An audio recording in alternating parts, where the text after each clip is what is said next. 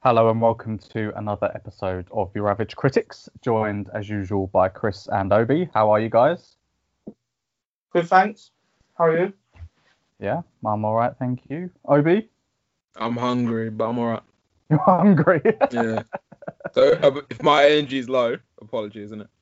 Have you got any snacks for the duration of the pod? I've got an apple, so I'm mute. Just now I'm munching on an apple. Okay. Well, that's a good healthy choice. Mm. I don't know what episode number we're on anymore because we've done so many like little odd kind of specials and whatever. I'm gonna say this right now. I think we should. We've probably got like. I literally didn't get anything you just said. I was going to say, I didn't hear a word you just said. I think I'd be saying to, let me know if I'm wrong, but was you saying that we should just name them by what we're talking about? That is what I said. Yeah. Oh, Yeah. Okay. You went very robotic, but I'm glad it wasn't just me. But yes, so today's episode, whatever number it is, we will be discussing the Oscar nominations, which came out last week.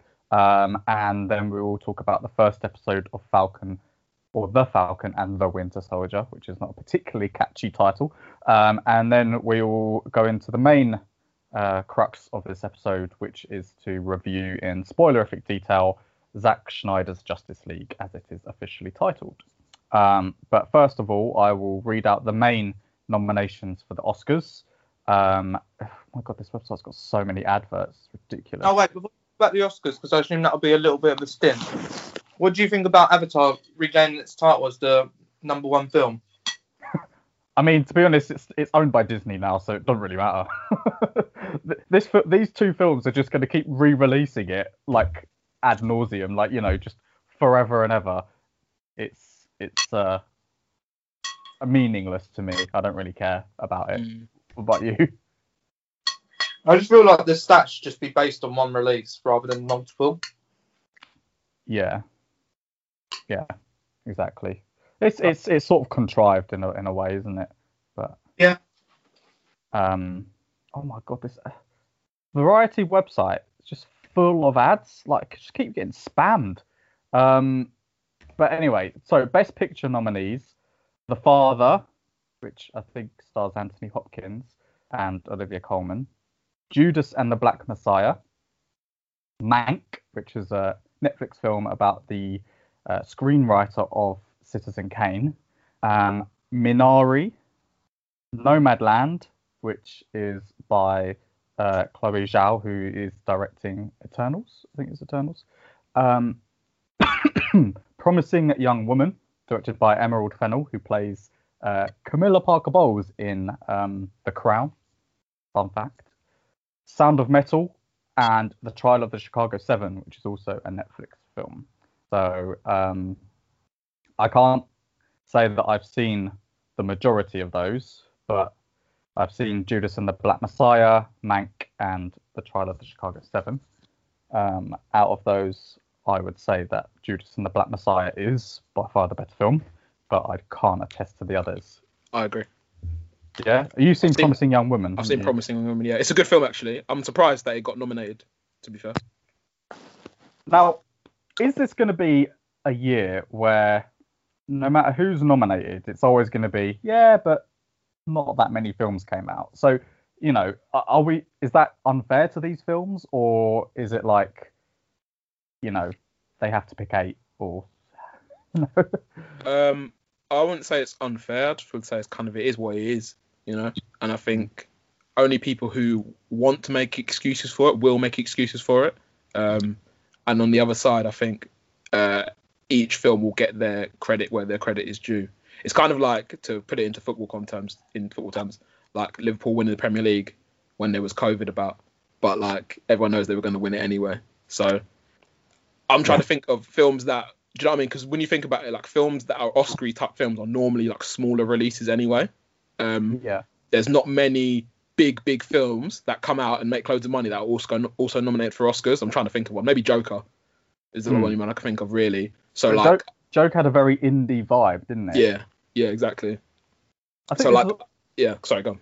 I was going to say there's quite the list of Best Picture nominees is quite diverse in its kind of producer and cast makeup. So that's a real positive coming out of this. You know, at least 2 of them were directed by women. You've got Asian Americans, and I think Riz Ahmed is in Sound of Metal. Yeah.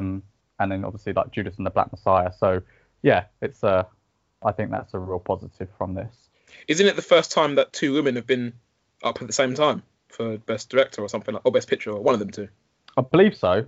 Well, Yeah. The Best Director nominees are Thomas Vinterberg for Another Round, David Fincher for Mank, Lee Isaac Chung for Minari, Chloe Zhao for Nomadland, and Emerald Fennell for Promising Young Woman.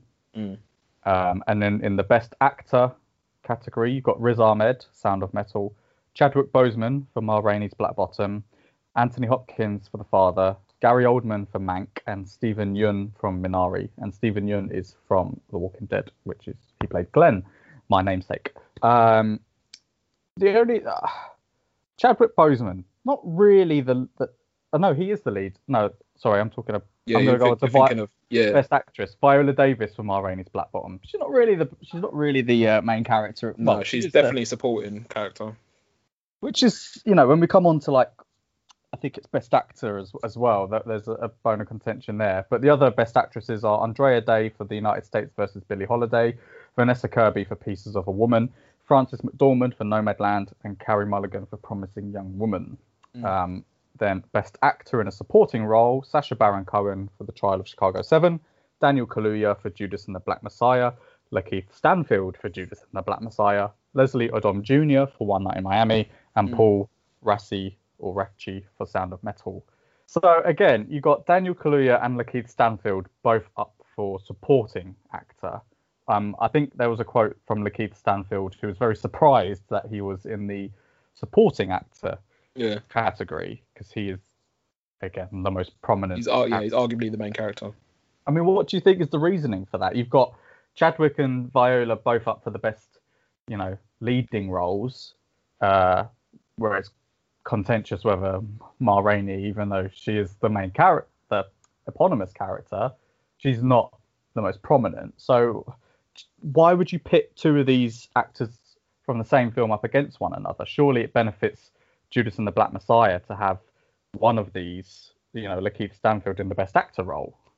In my I'm going to try and think of it as like a non-cynical way, I suppose. So I think the way that it works is that you just vote for. So you can vote for people as you can vote for someone as a leading actor, and you can vote for them as supporting actor.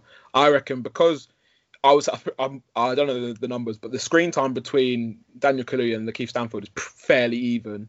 So like, I think I'm assuming a lot of people would have thought, okay, Daniel Kaluuya is the lead in this, Lakeith Stanfield's a supporting, I'm going to vote for Lakeith Stanfield as supporting. And then the other side of it, okay, Lakeith Stanfield's the lead, I like Daniel Kaluuya in this, he's a supporting, I'm going to vote for him supporting. So they got loads of votes for supporting, both of them, and just not enough votes for leading, which puts them both in the supporting category. And then I reckon, well, it's probably a good chance that they'll take votes away from each other. So like, you could end up with somebody else winning. I think one of them 2 should win, but I reckon they could split the vote kind of thing, and then it ends up going to somebody else. Yeah, I mean, if you had to give it to one of them, who would you give it to? Oh, I give it to Daniel Kaluuya, because he's British and I'm biased, and also that lean. Yeah, man. And then mate, do you know what? I think he did a better job. I think they both did an excellent job. I think he did a better job of conveying Fred Hampton than Lakeith Stanfield did of Bill O'Neill. Not that either of them were. Not that Bill O'Neill, his portrayal of him was bad. It was very good from the little I know. But I've gone down and I've just watched a few like YouTube videos of Fred Hampton like speaking in general, and like the you can tell Daniel Kaluuya studied him like a lot to get it, like even the accents, get all that the same, and the cadence and everything like that. So yeah, I think I appreciate that quite a lot. And also, actually no, don't worry. If we ever review that film, we can just talk about it. Yeah, we will review that film in a future podcast, but I think it'll be add to the length of this one too much. Yeah. I mean, from a cynic's point of view, you could argue that they might put them up as supporting actor because they think that someone like Chadwick Boseman's probably a shoo-in for Best Actor. Mm. Similarly, for Viola Davis, they might think she's got more of a chance as Best Actress rather than actress in a supporting role, where you've got Olivia Colman, Amanda Seyfried, Yoo Jung-yoon, Glenn Close, and Maria Bakalova. So, you know, Olivia Colman obviously has Oscar pedigree. Yeah. So, I mean... Do you think it's right that the film company or is it the people who nominate themselves, or the film nominates the people for the categories they want to nominate them for? So I think you're part of the Academy, and the Academy, you vote for whoever you think should be in whatever category you want them to be in. See, I feel like that's how I think it works. That's a bit unfair because, like you just said, for Chadwick Boseman to be a shoo-in to win it, they then put themselves into supporting actor. Then a person who is more deemed as, I'd say, like supporting actor will lose out on winning that role because someone who is a lead actor has decided to put themselves in that category. Well, yeah. on the flip side, let's say the Academy is filled with 5,000 people. I have no idea how many it is, but if 3,000 people think you're the supporting actor, I mean, you're probably the supporting actor. In this case, I think this is a special case because the two of them share screen time so closely, and same with Viola Davis and Chadwick Boseman as well. I get that one, but like what I'm saying is, if, for example, you think that year there's two amazing lead actors, but you're like, I can only vote for one, so you vote for Chadwick, and then that other one knows they're going to automatically lose, so they put themselves in supporting acting role when there's really I don't think you can put yourself in a supporting acting role, can you? Oh, can you not? That's what I'm saying. I don't think so. I think people vote for you in them, but I could be completely wrong. I'm not sure, to be honest. I know that with the Emmys, I think you nominate yourself, or you put yourself in contention. So I know the Modern Family cast, they all agreed to only ever nominate themselves or put themselves forward for supporting actor or actress, just in solidarity, so that no one of them is considered like the lead or the most important. But I don't know how the Oscar nominations work. I mean, if it is a case that the studio or the actor themselves, you know, says, oh, I think I should be up for this, you know, then you can get into politics with it, which it shouldn't, but inherently everything becomes political. Because I know that for the Golden Globes, I think The Martian, when it was released, was put into the comedy or musical category rather than drama, because they thought it had a better chance of winning. Can I give you a quick Google definition of how the nominations work for the Oscars? Please. So it says, this is an article from Collider. So it says, the Academy of Motion Pictures, blah, blah, blah, is made up of 7,000 filmmakers and film professionals, and these are the people that vote for the Oscars. You either have to go through a rigorous application process or be invited to join the Academy. And the organisation itself is divided up into 17 specific branches. There's a branch for actors, a branch for directors, a branch for editing, blah, blah, blah, blah. So nominees for each category are selected by votes from the members of these specific branches. So actors can only vote for actors, directors can only vote for directors. But when it comes to Best Picture, everybody gets a vote.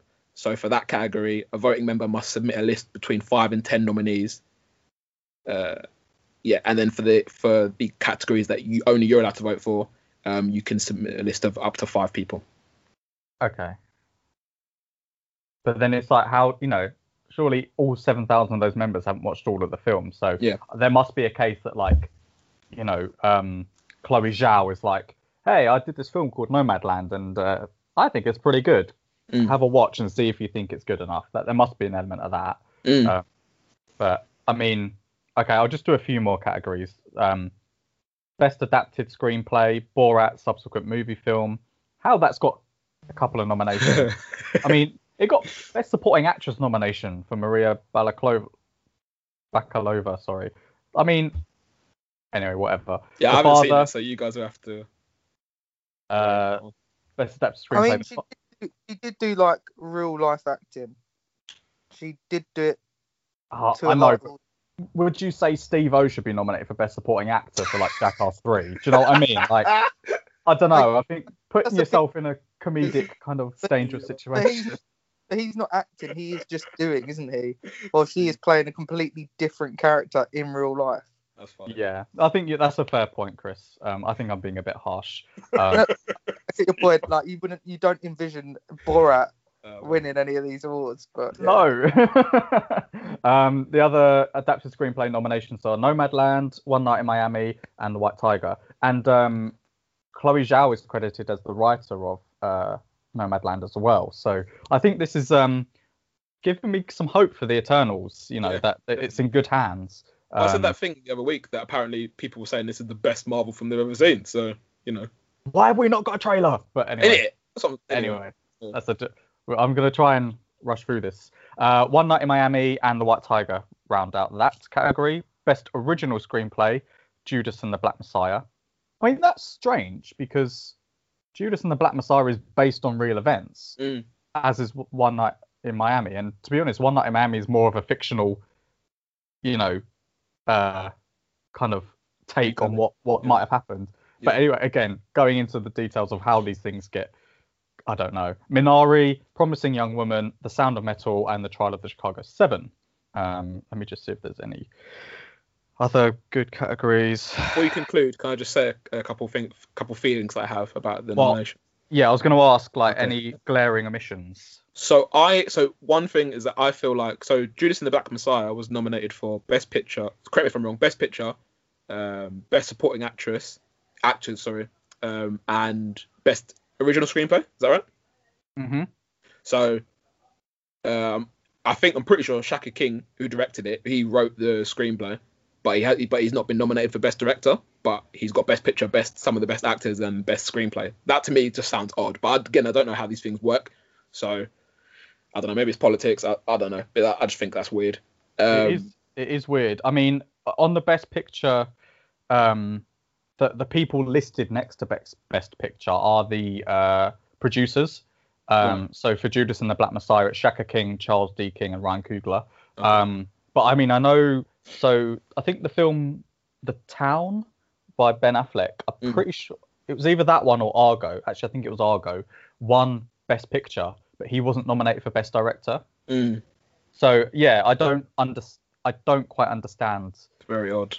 Yeah, I would love to talk to someone about it, like how they think that process works. Like, yeah, it's a fair one. I mean, are there any glaring omissions? So I was gonna say, I feel like Delroy Lindo in The Five Bloods, he got shafted because that film came out I say so long ago, it was a year ago, not even a year ago, but I feel like everybody forgot about it because if you'd asked people like a month after that film come out if he was going to get an Oscar on, I think loads of people would have said yeah, 100%, and like he don't even get a flipping a lot of people saying he was going to win, don't even get a nom. Like, and I think he suffers from that film coming out a while ago, like at the start of the back end of, like, after the Oscars just finished, then his film come out kind of thing. So it's forgettable because it didn't come out so like in the last 2-3 months, if that makes any sense.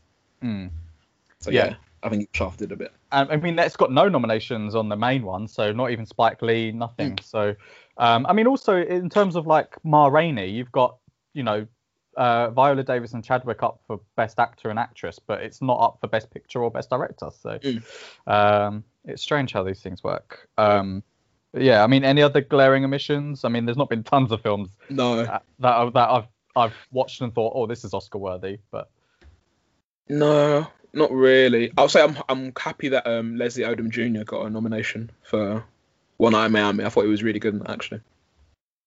That's all I have to say. Yeah. Okay. Fair enough. Right. We'll do a review podcast on that when the winners are announced in a few weeks, I'm sure, and hopefully when the cinemas reopen in May, that some of these films will be showing within the cinemas, because I remember last year Parasite was shown in the cinema after it won Best Picture. So I don't know anything about Minari or Nomadland or The Sound of Metal, but I would want to watch them as they're obviously getting a few nominations. I think The Sound of Metal is coming out on Amazon next month. So sick. Okay. Yeah. Cool. So let's move on to The Falcon and the Winter Soldier. Let's go. Which is the second Disney Plus series from the MCU. Follows, as made evident by the title, Sam as Falcon and Bucky Barnes as well, the former Winter Soldier, Yeah. sort of. Chris, if I could go to you first, as we've not really heard too much from you yet, what were your thoughts on this episode? So it just sort of reintroduces us to these two characters and where they are kind of, I think it's a couple of weeks after the blip. I think it's 6 months. Oh, is it? Okay. I think so. Yeah. Yeah. So it's a decent opener. I mean, I don't really expect much from the first episode, although this is only a 6-episode long series. It's good that he went straight into the action, and we got to see what life has been like after the blip for these two characters, and where they stand in society right now, I guess. I'll be honest, I don't think too much really, in my mind, I don't think too much happened. I think we were introduced to a villain, whether it's the main villain or a lead up to the main villain. I assume it's not the main villain, because I'm assuming Zemo's the main villain. But yeah, it was a nice introduction to see what the world's like, and the villainous group was quite an interesting one in the sense that they wished the world stayed as if there was a blip, right? Yeah, the flag smashers. Yeah, they wanted everyone to have like basically a borderless Earth, basically, so everyone can go anywhere they want, kind of thing. I mean, shit name for a group, but it sounds dead. That's a dead name. Yeah, but it's an interesting concept. I wouldn't have even thought of that way to go for it. But yeah, it's interesting. They had an appearance from a UFC fighter as well, which was bizarre. The bad guy at the beginning, I'm pretty sure that was oh god, what's his name? Pretty sure he's a UFC fighter, the one who was the stronger one out of against the Falcon. He kept and I think he actually survived from the plane crash as well. Was he in Winter Soldier? People were saying he was, but I don't remember him. Really? That's what people were saying, but I don't remember him at all. I'm not gonna lie. I'm gonna look it up. So the show starts with Falcon basically on a government contract mission, and he's essentially trying to rescue a soldier who's been captured by, is it the LAF or the LFA, I think is the group name, and he's got to capture him rescue him before they get to the Libyan border, and it's really cool sort of like aerial sequence. There's a lot of like skydiving kind of fighting and really cool action in helicopters. I just thought that whole like 10-minute scene was just really good, and then it starts on a real high, and then you sort of then get into like the kind of the more kind of mundane meat and potatoes.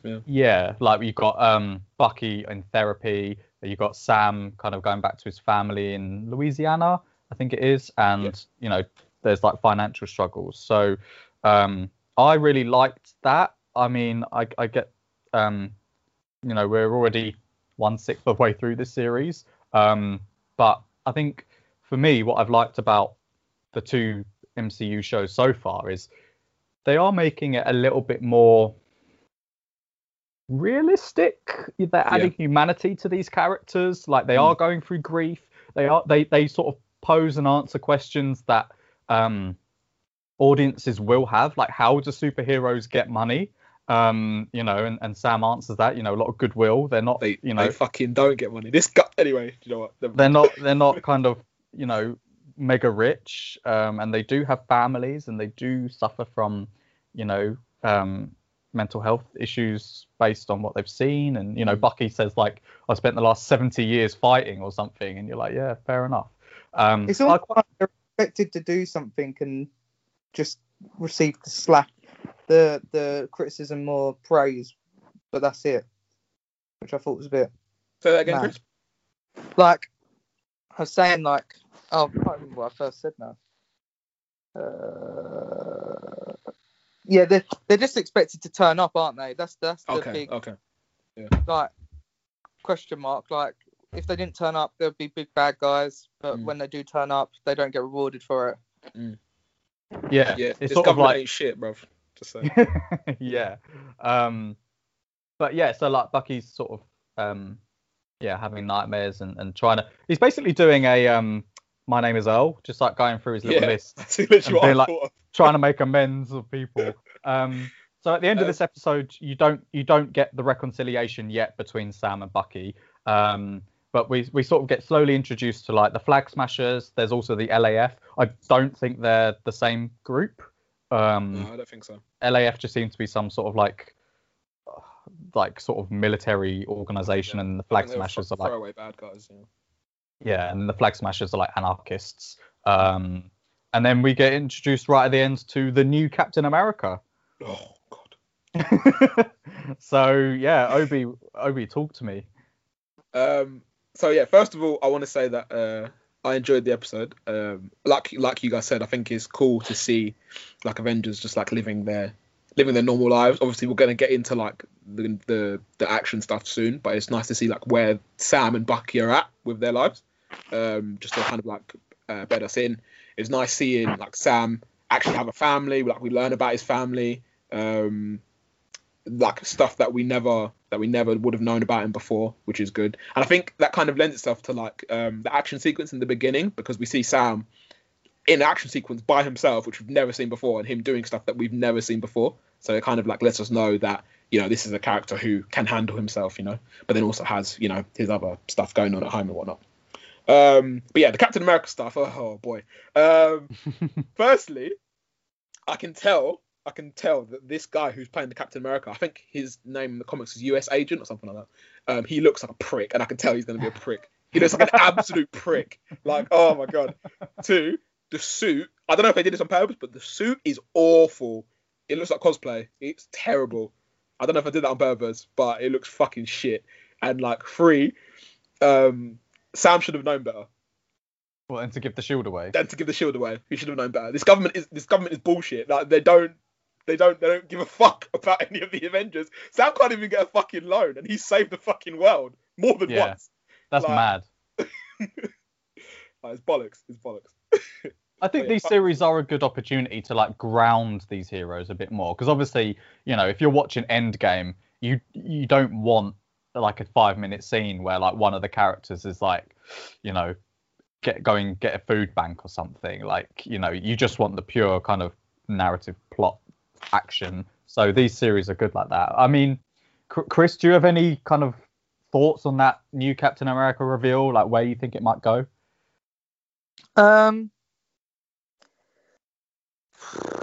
Well, I agree with you. This suit looks shit, but I think they do it on purpose, because I think they're either using the same suit as Captain America, or they tried to. No, it's a different suit. Show that this guy is like bulky, but he's not. I almost feel like I don't know where they're going with it. I can't remember if he kind of looks like that in the comics as well. I'm sure I've got a comic book with Agent X? I'm curious to know if he's gonna be.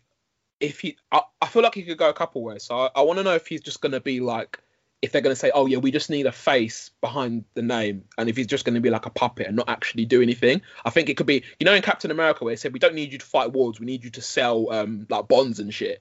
I think it could be something like that, because obviously in the trailer you see him going like to parades and stuff. I think it could be like a propaganda sort of thing. It almost mimics what they did in Agents of S.H.I.E.L.D. really, if you think about it. I know what you're talking about. That's what it reminded me of, if I'm honest. When I first saw it, I was like, okay, because Glenn, for context, there's a director of S.H.I.E.L.D. at some point that he is he claims to be a meta-human, and he has super strength, but really he's injecting himself with stuff. Okay. And he wears a bulky suit. He is a big man, but he's not as big as the suit suggests he is. Yeah, he saved someone by accident during Civil War times. I think it was Civil War. Yeah, and then he got a picture taken, and then he got loads of like heroic accolade for it. So I can't remember either, but I think he'll be a secret agent of some kind. But I don't think he's going to be a metahuman. I just think they'll think more of him than he is. Probably. Yeah, because I mean, Captain America's got like super strength and super speed and stuff. So like, presumably this kind of racist looking guy ain't gonna, you know. But then he might have the technology. If they're stealing Stark technology, they might have the technology to make him run faster or make him super strong with just the suit, I guess. And it's the puppet. It's a government puppet, isn't it? So whatever the government want, this guy will probably do. He won't be like Captain America, where Captain America will do what he thinks is right. Chris, So, I like how you said that, government puppet. Yeah, I like that. So the Sokovia called mate. to a joke, mate. Just putting out there. So I mean, we've only got 5 episodes left, which seems like really like not a lot. But I feel like there's a lot to. Well, sorry, go on. Sorry, go on. I was gonna say I feel like there's a lot to cover in less than 5 hours of footage. Like where do you see this series going? And do you and the second part of that question, do you see it being of much consequence to the MCU moving forward? I would say, where do I see the series going? I think, well, obviously Bucky and Sam are going to meet up. I think the thing is going to be like Sam, because obviously at the end of the episode we see Sam see the supposed leader of these flag smashers, and he seems to have like super power, super strength, super whatever. So I think he's going to call up Bucky and be like, do you know this guy from your time with Hydra? And then obviously they meet up and they try and find out the root of all that. That's going to lead us to Zemo somehow, blah, blah, blah, blah, blah. Along with that, I think there's going to be like Sam discovering or seeing this other Captain America guy, him being a fraud or whatever, or someone who doesn't deserve to hold the mantle of Captain America, and how it will go forward in the MCU. I would imagine that Sam will end up as the new Captain America, because I think it would be weird if you went down this, even the path they've shown already, if you went down it and he doesn't end up being Captain America at the end. I think that would be like that would make the story have no point to the end of it, if that makes sense. Yeah. So that's what I think. I think going forward in the MCU, Sam will be our Captain America. I'm curious to know if he'll just be like a regular human, or if they're going to give him some sort of super something, because I don't think he can just be regular dude with wings and then that's it. But anyway, well. Agree with that, Chris? What was the last part? I didn't quite catch the last part. I said after. Which bit? Sorry. So Obi was basically saying he thinks Sam will be Captain America, but isn't sure if he'll be given like super. Sorry, I thought that's what you said. It just went a bit funny. Yeah, I agree. I think Sam will don the shield at some point, but because I don't think personally the Winter Soldier has any want for the shield, and I think deep down Sam kind of wants the shield, but he's just trying to be a bit more like. I think Sam's being a bit more political about it, in the sense that it would be great to hold the shield, but no one can do the job as well as him, so there's no point in trying to do that job. Yeah. So I think eventually Sam will learn that he can don the shield and be the Falcon, so he's almost like a mesh of them both, like a Captain America Falcon character. Okay. Yeah, I wonder if we've now got this like false prophet Captain America, if by the end of it, like the idea of Captain America, the symbol, will not be a thing anymore, and whether like the shield is just the shield, and like Sam will have the shield, but whether in today's world of this Marvel Cinematic Universe, does the shield mean as much as it did back when the war was happening in Captain America 1? I'm not so sure it does, because I think their reputations were tarnished somewhat by the Sokovia Accords, and obviously what happened where he was protecting the Winter Soldier. I think the man matters more than the shield. I think people will look more up to, regardless of the shield, people look up to Captain America. People love Captain America. The shield doesn't. The shield's secondary. It's It's Steve Rogers. Yeah, I think back in the day it might have been the shield, but now it's not so much a shield. Yeah, that's why I think. That's why I almost feel like Falcon was a bit stupid to let go of the shield. Like, I assume he thought let's honor Steve and Steve's memory by him and whatnot. Yeah, memorializing his weapon, because he was naive to fucking think that they were just going to leave that it's vibranium. So like, do you know what I mean? That's worth however much. Yeah, I was just about to say another bit of Stark tech that got stolen. Bruv, that's what I'm saying. Yeah, there's like £1 billion worth of vibranium just cotching around in government kind of fucking hold-ups. Yeah, man. Give it back to Black Panther, innit? Or the people of Black Panther's world. Yeah. I do struggle to see where this is gonna have any kind of standing in the MCU, other than to just be like, these two characters had a couple of comedic moments in Civil War, so let's give them a series. I don't know. I'm being very cynical, but I'm being open-minded. The action scene at the beginning was really, really good. Like, it evoked Point Break for me, which is Keanu Reeves and Patrick Swayze film with an aerial sort of battle. But yeah, I mean, it's I'll still watch it, but I just don't know if it's going to be as important for the future of the MCU as WandaVision appears to be. Oh, and I'm just putting it out there. I know I said it in the WhatsApp, and I agree with you. I don't think it'll be as important, but they might lead to a bigger villain at the very, very end, which might lead to another film. But I just wanted to put a point across that I put in the WhatsApp. I don't get how fast Sam can fly, and it really bugs me a little bit ever since I've been thinking about it. He has a little booster, though, doesn't he? Fly as fast as a plane, which is going how many miles an hour, but he can't catch up to some geezers in some flying suits that no propulsion whatsoever. Yeah. But it was just one little qualm. I just noticed it, and I was thinking, like, he obviously jumped out of a helicopter or whatever he jumped out of, and I was like, man, this guy is going fast through the sky. But they all do, don't they? But yeah, it was just funny. I was going to say a couple of things. How do you guys feel about, Bucky spending time with the old man whose son he killed and all that whole storyline? I like it in the sense of, like, Wanda was going through grief with the loss of Vision. Bucky's clearly going through, like, regret or some sort of, like, PTSD. Yeah. So I think, trying to make amends, yeah, cool. Do I want to see too much more of that? Not really. No. I'm curious to see if he ever reveals to this geezer that he killed his son, though. Probably. But do you know what really was pissing me off? That girl was doing my nutting. I was like, girl, give the guy a break. You can see he's like stressing out about it. Like, stop asking questions, man. Well, this is the thing. When she was asking questions and he was like, yeah, I'm 106, did she think he was being sarcastic? Yeah. Okay, because I wasn't sure if people know who Bucky is, like, or not. No, I don't think so. Okay, and if they did know him, they probably know him with the mask and the eye makeup and all that shit he had on. Unrecognisable. But I also say it caught me off guard when they did the little Winter Soldier throwback, because I thought I was thinking, oh, this can't be. But I thought it was like a new fake Winter Soldier kind of thing. And then obviously he was like, all that Hell Hydra, and it was like, oh, okay.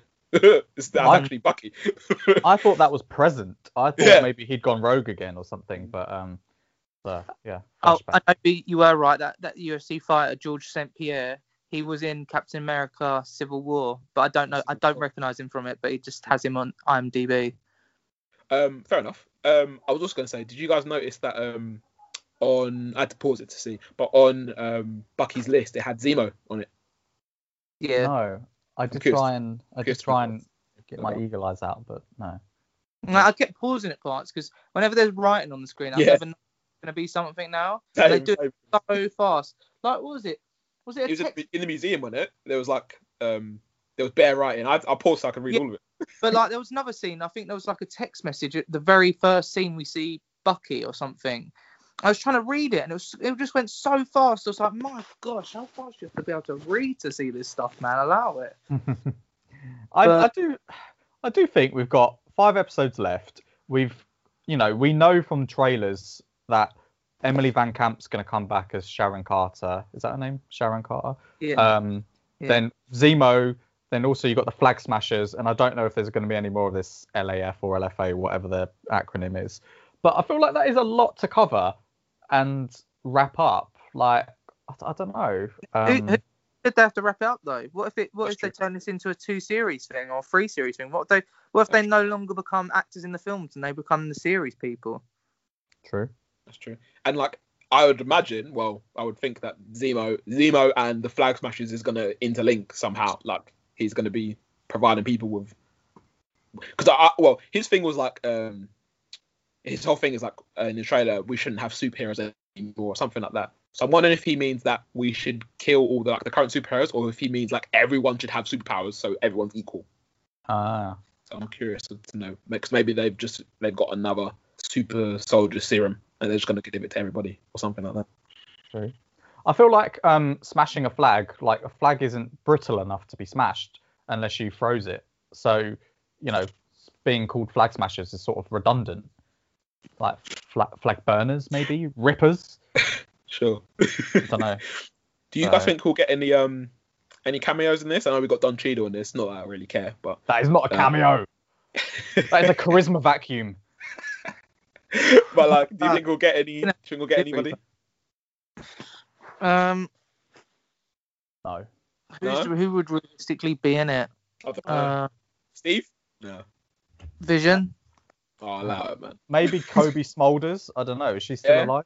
Yeah, that's a good shout. I don't know. Maybe at the I'll end tell you of what. Yeah.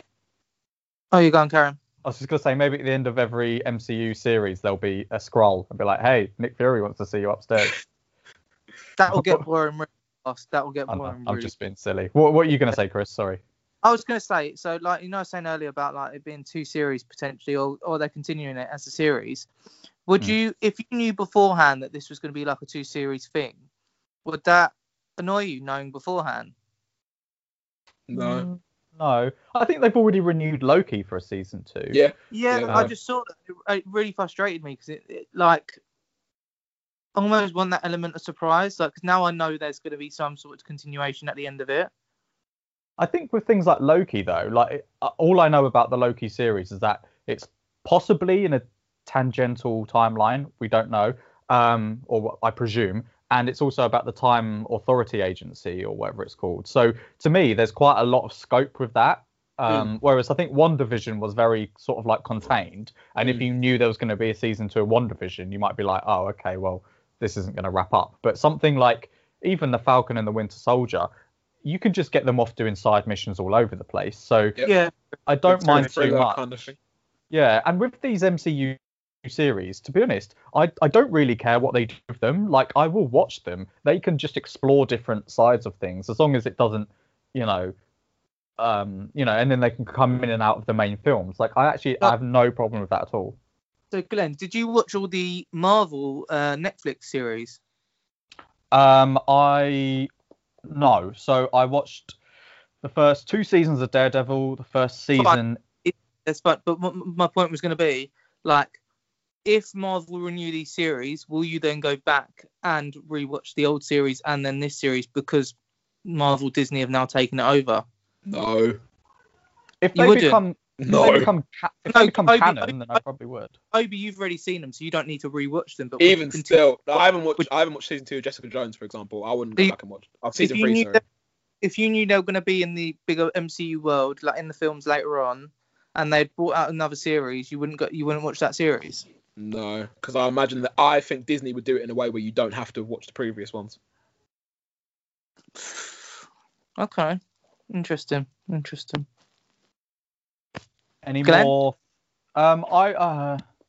If they were going to do like Iron Fist season 3 and it was going to have the same actor and everything, I'd be like, okay, I'll watch Iron Fist season 2.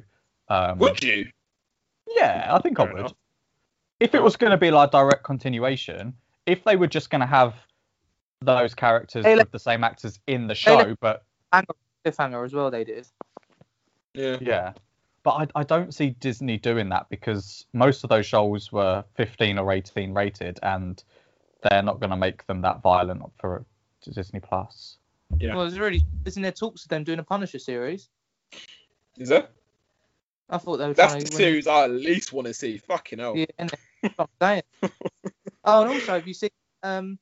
So I just went on Wiki now to just double check about the Falcon and Winter Soldier having a series. You know, there's apparently an untitled Wakanda series coming in the works. Yeah, they announced that. I think was it last month or January maybe.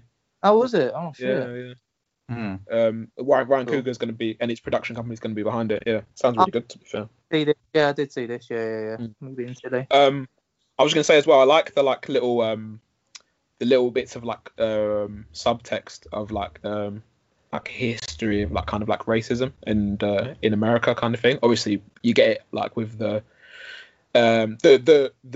notion that the government don't want a black man to be Captain America. Otherwise, they would have said to Sam, keep the shield kind of thing. Also, I think right at the beginning of the episode, when they were talking about the flag smashers, what was it? I think Sam said something along the lines of, whenever people want to get a better life for themselves, it always means being worse for other people. Something like that. I'm messing it up, but it was something it's like what when one group profits, another group inevitably suffers. Capitalism. Anyway. Yeah. I think that on like a broader kind of political point, like Russell Brand has come out and said, you know, the idea of countries is just completely arbitrary. You know, we humans have just drawn crude lines across all the landmass. I mean, if you know, particularly Africa, like the Europeans fucked that place up, Africa, right? Asia as well. They were just sort of like, let's just put squares. You know, it doesn't matter what tribe we're splitting in half. You know, we'll just do this nice line, and you know, boundaries change all the time. So I think that is quite a interesting, wider kind of political standpoint, which is interesting. Be careful when you listen too much to Russell Brand. He says a lot of words, mate. Oh yeah, I'm not saying like I just saw an interview and he said something similar, so I'm not like, you know, Russell Brand for PM or anything. I was only messing. But I did find that quite interesting actually. You talking about like the lines of countries and everything, but like when they like how they're still doing these covert missions 5 years after or like you'd have thought with the blip happening that military standpoints wouldn't be so high priority. Yet after the blip, it's all gone back to normal.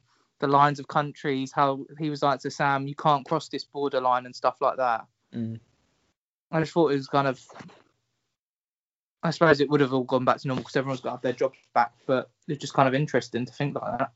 I thought there might have been brought among man during a 5-year blip, but. On the subject, this is like a random question, but would you watch a series not focused on any of the heroes, but just on like normal people who have come back from the blip, like more of like a drama series about, you know, would you watch something like that? No. I'm a sucker for a drama, so obviously the blip stuff, it depends on what's going on. If they brought out a series, I'd definitely give it a try. I just think it's interesting. Like they make a point a couple of times in this episode of like billions of people just came back, and like there's 5 years of no financial history and 5 years of stupid, man. That's bare stupid. Like no banks allow, man. No. And how do you? This is the thing. So you could be just someone who was genuinely. You can't tell who was and wasn't blipped. That's very true. That's what I assume anyway. Yeah. Right. Any final thoughts on Falcon and Winter Soldier before we move on? Glenn, can you actually hear Obi, or is it just me? No, it's cutting out quite a lot, mate. Okay. Obi. 1 2 1 2.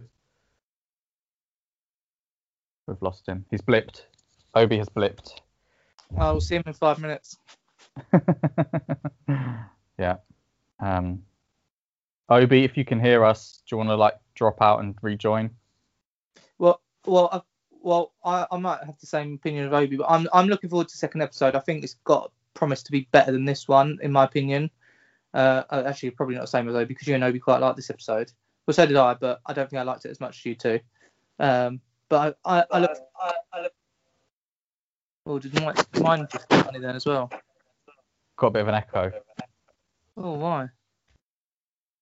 Oh, I think Obi was changing mics. Okay. Right. Yeah, that makes sense. Yeah, I'm looking forward to the next episode. I think it's got a lot of promise, and I feel like Sam and Bucky have got to meet up in fairly soon episodes. But then I was wrong about a lot of things about WandaVision, so who knows? I can't imagine this series is going to be too theory heavy, or at least if I see any theories on Twitter, I'm going to completely ignore them because I got mugged over so much with WandaVision. About episode 7, I said I'm sure they're joking with us about the big fucking Luke Skywalker cameo. I'm sure that was said by either me or one of us. I'm still getting over it. It's been 2 weeks. Okay, I think Obi is changing mics, so I don't want to move on to Justice League quite yet. Just in case he's got any final thoughts on Falcon and Winter Soldier.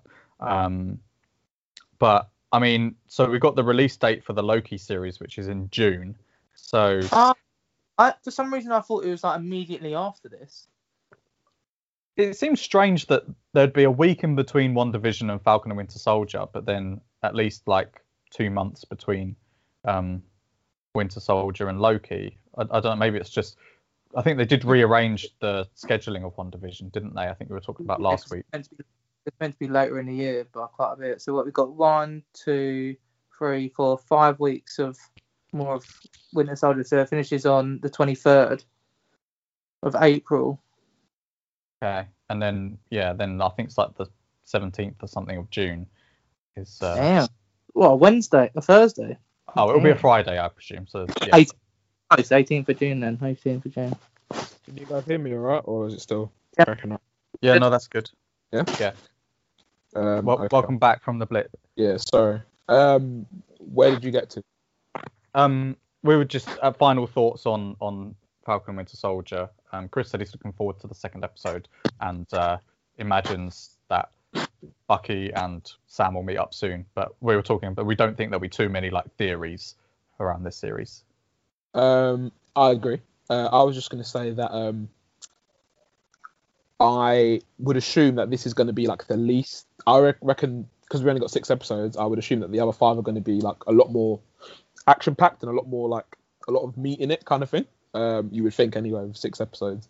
And also I just want to say I appreciate the fact that these episodes are 40 something minutes long, unlike WandaVision, the first few. Yeah, I agree. I did skip forward anticipating a post-credit sequence, but I will do that every week just in case. The end credits were pretty cool though, just like looking at, just like to visually to look at. I thought they were pretty cool. Right, we'll pivot now from MCU to DCEU with the hotly anticipated, fan-campaigned, Restore the Snyderverse, Zack Snyder's Justice League, the 4-hour 2-minute, or if you watch in the UK, 3 hours 52, because apparently the play system that we use for TV is 1.04 times normal rate. So that explains why on Now TV it is 10 minutes shorter than we would anticipate. So we haven't lost any footage.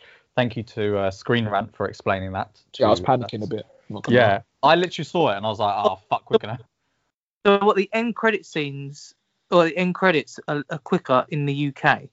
No, the whole thing is played at 1.04 speed. So Why? That's just the way that the transmission... I don't get it, but it's how... What the fuck? Okay. Yeah, I mean, it's probably not... It's obviously not noticeable, so... Yeah, I was going to say. Yeah.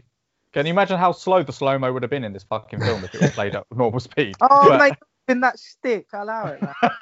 They'll bang that drum. I'm just saying, I can't believe this was meant to be the one of 3, this film. Mate, yeah, I know. I'll watch all 3. I mean... I'll tell you now, there will be uproar if there is not a second film brought out. Uproar. How do you guys want to play this? Should we just float around with the different things that come up? Beginning, I was going to say... Oh, sorry. Go on. Okay, sorry. Start at the beginning. What was you going to say? I was just going to say, I think we should give like overall thoughts, and then we can go into like the positives and negatives, and maybe comparison to 2017. Do we also know? Like, I think that's a good idea. Do we also know what the differences are? Like, do we have them written down? What the actual differences are? I mean, I think I don't have them written down per se, but I think we will be able to between us. We'll think, oh yeah, that was extended, that was slightly different, that was included. Yeah. I think, Chris, you go first. Tell us your thoughts on this one, comparing it to the 2017 version, and then Obi, and then I'll go. God, you're gonna hate on me, you guys, but don't say 2017 better. No. I was gonna say, Chris, mate, you're gonna give me a hard time. I mean, 2017's one was way more humorous, but that's not the point of this film. Yeah. I like this film better. It's at least a 1. If you're going to give it a score higher, it's at least 1 score higher. But I think I had the previous one at a 7, so this would probably be an 8.5, maybe a bit more. I don't know. It was a bit of a mind boggle at the end of the film where I stood with it. But I did think it was a lot better. The story was more coherent. We knew more about the characters, which was 1, nicer, and 2, like, we wanted that. I feel like people wanted to know more about these characters. If you're not going to get a film about them, you want to know about them. I feel oh shit, what was I going to say? I feel like having a story within a story was better explained in this one, like i.e. the mother boxes, i.e. ugly monster guy, i.e. dark side. What's his Steppenwolf. Steppenwolf, that's the one. God. I'll be honest though, lads. Martian Manhunter was proper pointless, but we can talk about that later. And yeah, I just thought, and the Nightmare World, awesome. Wish we had more, if I'm honest. I do have to say though, 4 hours, maybe not necessary. Well, yeah. I feel like there's a lot of scenes that actually could have been probably cut out. I was saying to I was saying to Joe this morning that in this 4 hours, there's a really, really good like 2 hour 45-minute movie. I think. 100%. And this is what gets me, right? I think to myself, how many reshoots did this guy do for this cut of the film? Because one. But that's bullshit. I'm sorry, that's bullshit. What, Zack Snyder, you mean? Yeah. I think, well, I know he added the bit at the end with Joker. Yeah. And then other than that, I'm pretty sure there was like 1 or 2 scenes with Batman that he added in because Ben Affleck looks noticeably different. They had the footage of this film and they decided not to run with it, and they decided to get Josh Whedon in to do his little bits and pieces. I don't. Yeah. What? Yeah. So my understanding is that aside from the nightmare sequence at the end, pretty much everything else was shot, but just the CGI wasn't finished, and the score I think wasn't quite complete. But Joss Whedon essentially did quite a lot of reshoots. What do you mean by like the music, the background music? Cool. Yeah. So like the which is my attempt at the Wonder Woman theme. But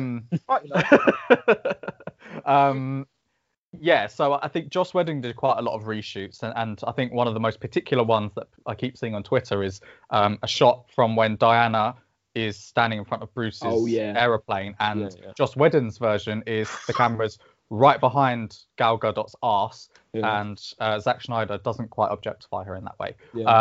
Although people saying that he doesn't objectify women when, have you seen that film Sucker Punch? Anyway. No. Oh my gosh. I haven't seen it. That's basically like 3 schoolgirls in school uniforms fighting people. Yeah. So, I mean, he might have changed. That film came out 10 years ago, but whatever. Just, you know. Man, I'll tell you what, for all the stick I gave him on the previous films, this is a miles better film from Zack Snyder. Just saying. Yeah. But I slightly disagree with that, but I think so. Yeah, I think for the most part, most of this was already filmed. It was just sort of like touched up a bit. Obi, general thoughts? So general thoughts. Yeah, I pretty much agree with everything Chris said. I think this is definitely a better film than the 2017 version. I like both versions. I like this one better. I think it works. I think the 4 hour thing of it works. I don't think it drags really. Personally, I don't think anyway. But like I said, I think there's you could chop a few things out and there's a really good 2 hour 45-minute movie there. I thought them adding in filling in bits that we didn't know before is just so things that are probably pretty crucial to what's going on. You know, all the Cyborg stuff, the Steppenwolf, why he's here, all that stuff. You know, leading that into Darkseid, giving us a little hint of Darkseid. All that was really good. There are a few things actually in the 2017 version that just a couple lines here and there that I wish they'd kept in or wish that were integrated in. But I get that this is all Zack Snyder stuff that he filmed. Apparently he hasn't seen the 2017 version, so he's just using everything that he's filmed. Fair enough. But yeah, overall, I really enjoyed it. I just started watching it again before this morning. Right. But I'm gonna try and watch it in. I'm gonna see how it works watching it in parts, like part 1, part 2. See if that actually works as opposed to watching it in one go. Out of curiosity, what lines in particular do you wish were kept? So there was a couple. So for example, so there's a couple off the top of my head. The ones I can think of is there was a bit with in the 2017 version with Flash when he wasn't feeling. He was like, I've never actually saved anyone. I'm just like, I just push people and run away kind of thing. And Batman's just like, just save one person and then go from there kind of thing. I think that they cut that out. That's not in this version. He commanded to action a lot faster in this one. Yeah. I think that was a good little character arc for Flash, I thought. Another one was when Superman's attacking the Justice League, and they cut out the bit of him like attacking Batman, grabbing him by the jaw, and he says like, "Do you bleed?" I thought that was a really cool moment personally, because obviously it calls back to BBS. But yeah, they cut that's not in this version, unfortunately. And then I think go on, character. Yeah, the last bit that I was going to say was Steppenwolf, when they faced him for the first time in like the little water, the harbour bit. Steppenwolf says to Diana, "Oh, in the 17 version, in this version, he says, oh, you have the blood of the old gods in you," and then that's it. In the 2017 version, he says, "You have the blood of the old gods in you. The old gods died." Like, I thought that was actually like a really sick line in 2017, but obviously that wasn't in this one. So just little things here and there, which I thought was a nice little touch. If you'd put those in, I would have been quite happy. But, you know, I take the good with the bad, you know. Yeah, I suppose like with the Flash one, I suppose they wanted to show the urgency of speed, I guess. But I do agree with you that that did add to him a little bit, didn't it? But I suppose they replaced it almost with the fact that he saved that woman. Iris. Is that Iris? It is Iris, yeah. How do we know it's Iris? Because she's Iris. Yeah, she was cast as Iris. Oh, right, okay. I thought that scene was really good, by the way. I mean, when I was watching the film, I thought it was Iris, but then I thought to myself, this must mean they're doing a different story to what I suppose the Flash did. A Flash TV series did a different story to what the comics did. I don't think the TV show is the. I think they remixed it for the TV show. Yeah, they did a little bit, didn't they? Yeah. I think that I didn't mind that scene, but I did think that was one of the scenes that could have been cut, and you would have not lost anything, because she doesn't appear in any of the future scenes. I don't know if she's going to appear in the Flash film. I think she is. I'm pretty sure they confirmed that she will be in it. Yeah. Okay. I mean, even if she is, like, that's the sort of thing you could quickly flash back to in the Flash film. Like, so my thoughts on this film. I mean, I know I've not been a huge fan of the DCEU films in general, but I remember being more positive on the Justice League than I thought I would be. Not that I thought it was a good film per se, but this film, the Zack Snyder version, is substantially better, really? In my opinion. Yeah, okay, yeah. I mean, it's quite a low bar, but I do think this is by far the best film in the DCEU, and that is probably there's a recency bias tax on that. I'm admitting that, but I thought the 4 hours flew by. Admittedly, didn't necessarily watch it all at once, but it wasn't like I paused it and I was like, oh, I've still got like 4 hours to go. I paused it and was like, oh man, there's only an hour and 30 minutes left. Yeah, I think everything they fleshed out with Cyborg was great. Really, I mean, he was so central to the actual plot of Justice League that, it's mad that they cut so much of it out. You see why he was so angry. Well, obviously he didn't say he was angry that he got cut out, but you can see why he clearly really wanted this film to come out, because they cut him out pretty much completely. I think just the sort of the slight reordering of some of the scenes. So I think in the 2017 version we begin with the Old Gods battle, where they say, like, there are no lanterns anymore and things like that. I'm pretty sure that was the opening scene of 2017 version. I don't think it was. Oh, am I wrong? Oh, okay. I don't think it was. I think the opening scene of 2017 version was the Superman, the kid with the camera saying, "What do you like about humans?" or "What do you like about Earth?" or whatever the fuck it was. Oh, okay. Fair enough. Hit that scene. Thank God they got that.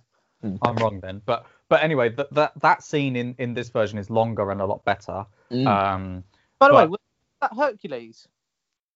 I think it was Zeus. I think. Was it Zeus? Yeah. So. It looked like Gerard Butler from 300. It did. I did think, I was like, oh my God, it's Gerard Butler. It's the Snyderverse.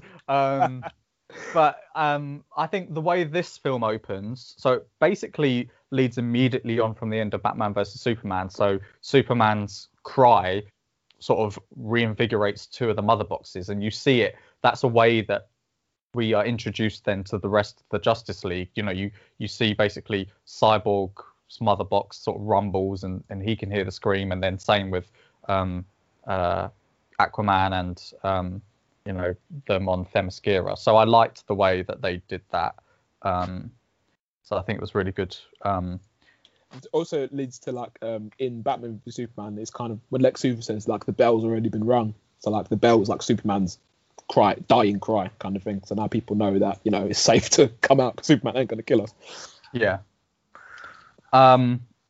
So yeah, I mean, so basically the extra 2-hour footage just comes from fleshing out most of Cyborg and the Flash, and you know, we get a bit more of Themyscira, we get a bit more of everything, and then like the added scenes, I guess, is, you know, Flash and Iris, which I think you could cut. I think this film, he has, in my opinion, just reinstated everything rather than thinking, like you said, Obi, oh, maybe I can cut it out a bit more. Like, a lot of, there were certain scenes where I was like, you could cut that and you still get the same point. So there's a scene where after Silas Stone has been caught by Steppenwolf, and then he goes into quarantine with the army, and then there's like a scene where some army guy's like, oh, you can go now, and then he goes back to Star Labs with his assistant, and the assistant goes, oh, you're out of quarantine now, and he's like, yeah. I was like, well, that both of those scenes serve the exact same purpose, so you could have cut one of them. Also, yeah, go on, Karen. And there's just like little other kind of moments like that where it's sort of like, do we need this? Is that necessary? I almost feel like the 3 scenes with Steppenwolf building his lair weren't really necessary either. Like they add the point that Steppenwolf has betrayed Darkseid in some way, but I actually don't think they tell us how. No, they don't say. And I'm just like, there was absolute no need for this part, because I like those scenes though, personally. I'm not saying I don't like them, but like they're parts where they probably could have been cut. I mean, also like the fact that they completely changed the narrative of that whole area, didn't they? They said it was a Toxic, place where radioactive or something. Habitable. Yet previously we saw Flash save a family in a car while Superman saved a block of flats. I'm glad they got rid of that bit, to be fair. And there was a whole scene, wasn't there, with that we were questioning it, that with that family in the middle of the whole thing happening, like that meant absolutely nothing to the plot, in my opinion. They got rid of that, which I was so happy about. Yeah, there's also the parademons. So in the 2017 version, they smell fear, and then they end up turning on Steppenwolf when he gets scared and helping destroy Steppenwolf, whereas that doesn't happen in this one. The way they killed Steppenwolf in this is by far better. I thought that was sick, I'm not gonna lie. Yeah, it was a lot bloodier. I also thought, epic, man. Honestly, that was epic. It was great. I did think that was actually the weakest part of the film. Oh, really? It was too CGI heavy for me. I actually, strangely, preferred all of the kind of character development. You guys hate CGI. I don't. No, not me. I don't mind CGI. CGI's calm. I just need to look good. Yeah. To me, that was like the dark, like in terms of light, the darkest part, and just full of CGI and just people throwing shit at each other. Like, I mean, it wasn't bad. It was better than the 2017 version, but for me, I actually enjoyed all of the character building more, probably because I don't actually know any of these characters very well. Like, we haven't had the benefit of... I'm bare confused. What do you mean character? What in that moment was character building? No, like the rest of it, of the film. So, for example, Cyborg and the crash and how he's got a fraught relationship with his father, and even just like, you know, the Flash. I mean, I'm not huge on Ezra Miller as Flash. I think, you know, he is there for comic relief, fine, but I preferred him in this than the other one. All of that was just a lot more interesting to me, probably because we haven't had the benefit of, you know, 2 Iron Men's, you know, 2 Thors, you know, all of those things that the MCU have done to introduce us to these characters. Justice League have had to basically do all of it in one film, which I think they do quite well. So, yeah, I think the biggest compliment I can pay is that I would watch the sequels. I think this anti-life equation, whilst I still don't quite know what it means, but it's an interesting subplot that they just completely excised from the 2017 version. And it's an epic comic story, but it's a long one as well. I thought when they any like mention of that, and you're like, I think they did well to not, they kind of like tell you what it is sort of, but they don't like go into it in depth because you don't need to, because it's not really part of this film. I think, like you say, Glenn, like it's a good thing where like, oh, okay, I'm interested in this anti-life equation thing now. So hopefully, if another one comes out, we can go a bit more into it, and and then obviously you have the bit where all the nightmare stuff you assume is like a subsequent consequence of the anti-life equation. The bit with, which I thought was really cool, with when Cyborg seems to see into the future. Maybe, I don't really know. Does he see into the future? When he sees Wonder Woman dead and Aquaman dead and all sorts like that. I thought that was I think he almost sees the nightmare world, doesn't he? Yeah. And I think that's when he goes into the Unity, doesn't he? When the mother boxes join, he can communicate with it and sees what will happen. If they find, that when Flash reverses time and you see the skin and bone going back onto the characters, I thought that was sick. That was cool, yeah. And I think the thing I thought that was what was happening, but I was kind of like half like, is he going back in time or is he running so fast? Obviously he was going back in time, but like I was a bit like all over the shop with what was happening in that scene. But I liked sorry, Chris. It's alright, no, that's it. That's gone. I liked, that scene. I thought was really, really good, and even like how Barry was like kind of like trying to like G himself up to fucking actually start doing it. So I have to break my rule, blah blah blah blah. And I like that you hope that in the Flash film they explore his rule or whatever that might be, like changing time. The Speed Force, isn't it? Yeah, and like oh crap, what was I going to say? Sorry. I like that they actually gave Flash something to do in this final battle. Like he was very important to what was going on. Whereas I think in 2017 version, he just has to, save a couple people and that, and it's just like, and then he sees Superman saving a whole building for the people, and it's just like, It does bring Superman back to life, to be fair, mate.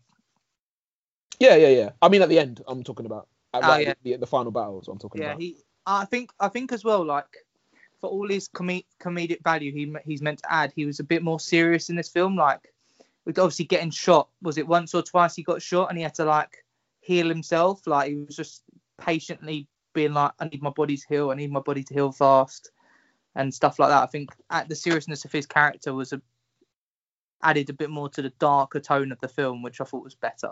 Yeah, and I think he's also quite like, in parts he is also quite funny in this as well. I think even the bit with when he's going to the audition for the dog walker's job, and the bit with the hot dog and all that. I thought that I laughed. I'm not gonna lie. I found that really quite annoying. To be honest. Did you? I found it really funny. I didn't appreciate that. I was like, for ages, I was like, why is he looking at this fucking sausage? Why is he not saving this woman's life? Like, he was just staring, looking at her really weirdly, and I was like, okay, what's gonna happen here? And then, but I did like the fact that his shoes ripped off his feet. I thought that was pretty cool. Running so fast that his shoes can't handle it. Yeah, I feel like there's a lot about the Flash that I'm like, I don't really know, like, how does he get his powers? And because he just seems like a regular human that can just run really fucking fast. Whereas, like, Aquaman is, like, half Atlantean, and Wonder Woman's Amazonian, and Cyborg is 3/4 mother box. Like, what is the Flash's, like... He had some liquids around him, and he got hit by a lightning bolt, which, if the Flash comic book the Flash series is right, the lightning bolt is some extra dimensional thing, isn't it, Obi? If I'm right. Oh no, it's himself. It was to do with there's like a particle accelerator explosion or something like that. Oh yeah. And liquids around him, and then thunderbolt hit at the same time, and whatnot. But then in the series, isn't he? And doesn't he end up being the lightning bolt that turns him into Flash? I can't remember for the life of me. Maybe, I have no idea. Yeah, it's just pure coincidence, Glenn. Pure coincidence that he got his powers. Oh, okay, fair enough. They dive into that a bit more in the film. So what other particular moments for improvements? I mean, for me, I think everything underwater in the Aquaman scenes just looked better. Yeah, 100%. Yeah, I like the way it was shot. I really did. Those scenes. Say that again. Did you need all those scenes? No. Because I suppose not. if I'm correct, and let me know if I'm wrong, but William Dafoe was not in the previous film, right? No, he's in Aquaman, but not in he wasn't in Justice League. His scenes they just weren't needed. Like, take up the mantle of Aquaman, like, okay, cool, But it also, I think Obi was saying on the group chat yesterday, it just renders a lot of Aquaman like nonsense because you know I'm pretty sure in Aquaman, Mira, who was not British in the last version, Yeah, she suddenly met- puts a British accent partway through. I said that. that's so fucking dumb. Yeah. But the thing is, I don't mind that because like we have to also think like this was made before Aquaman, so it doesn't like Aquaman is based off of the 2017 version, like the bits of it anyway. Like it's not based off of this, so I won't knock it for that. But do you not think Amber Heard would have either said to James Wan, like, oh, actually in Snyder's version I was British, or to Snyder when she knew he was recutting it, be like, oh shit, I think the accent might be a problem. But it doesn't matter. Do you not think it's fair dumb that she's in the fucking nightmare world and she's going to be fired from this film? Well, I mean, there's people They'll petitioning. they'll just recast her. Yeah, I mean, the rumour is Emilia Clarke, which would bode well for the chemistry between Jason Momoa and her. But, like... Well, Jason Momoa's supposed to be dead. Yeah, in that nightmare world, yeah, true. I want to see... I hope they do all that, because I think that's going to be fucking interesting.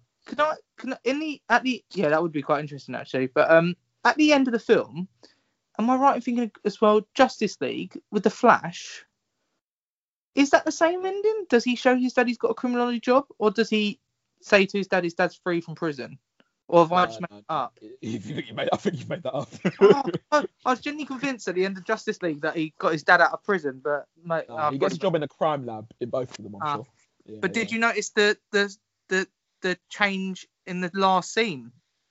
So in the previous scene, and I read a bit about this because I was like, what's that in her hand? I couldn't tell. But when Bruce Wayne's obviously bought the bank and said, oh, this is your house again, blah, blah, blah. In the previous film, Lois Lane's carrying a box. In this film, she's carrying a baby basket. And he says, congratulations. Yeah, you see the pregnancy test, don't you? Yeah, well? the pregnancy test earlier on in the film. So yeah, that was a nice little touch. And someone online, I mean, I haven't read a lot of the comics, but something to do with Super Sons or something, and how Superman's son becomes a Robin or something. Well, reading up online or something or other. I don't know. Apparently, one of Zack Snyder's plans in Justice League 3 was for Superman and Lois' son to become Batman after Bruce Wayne dies. I mean, that would be an interesting concept if there was a Superman Batman. Don't know why I'd need to don that cape, but cool. Yeah, that's true. I feel like Lois Lane and Martha Kent don't get anything extra to do in this film, really, apart from I think Amy Adams gets coffee twice. But you know, I was like, wow, this film is literally twice as long as the last one, and you have absolutely nothing else to do.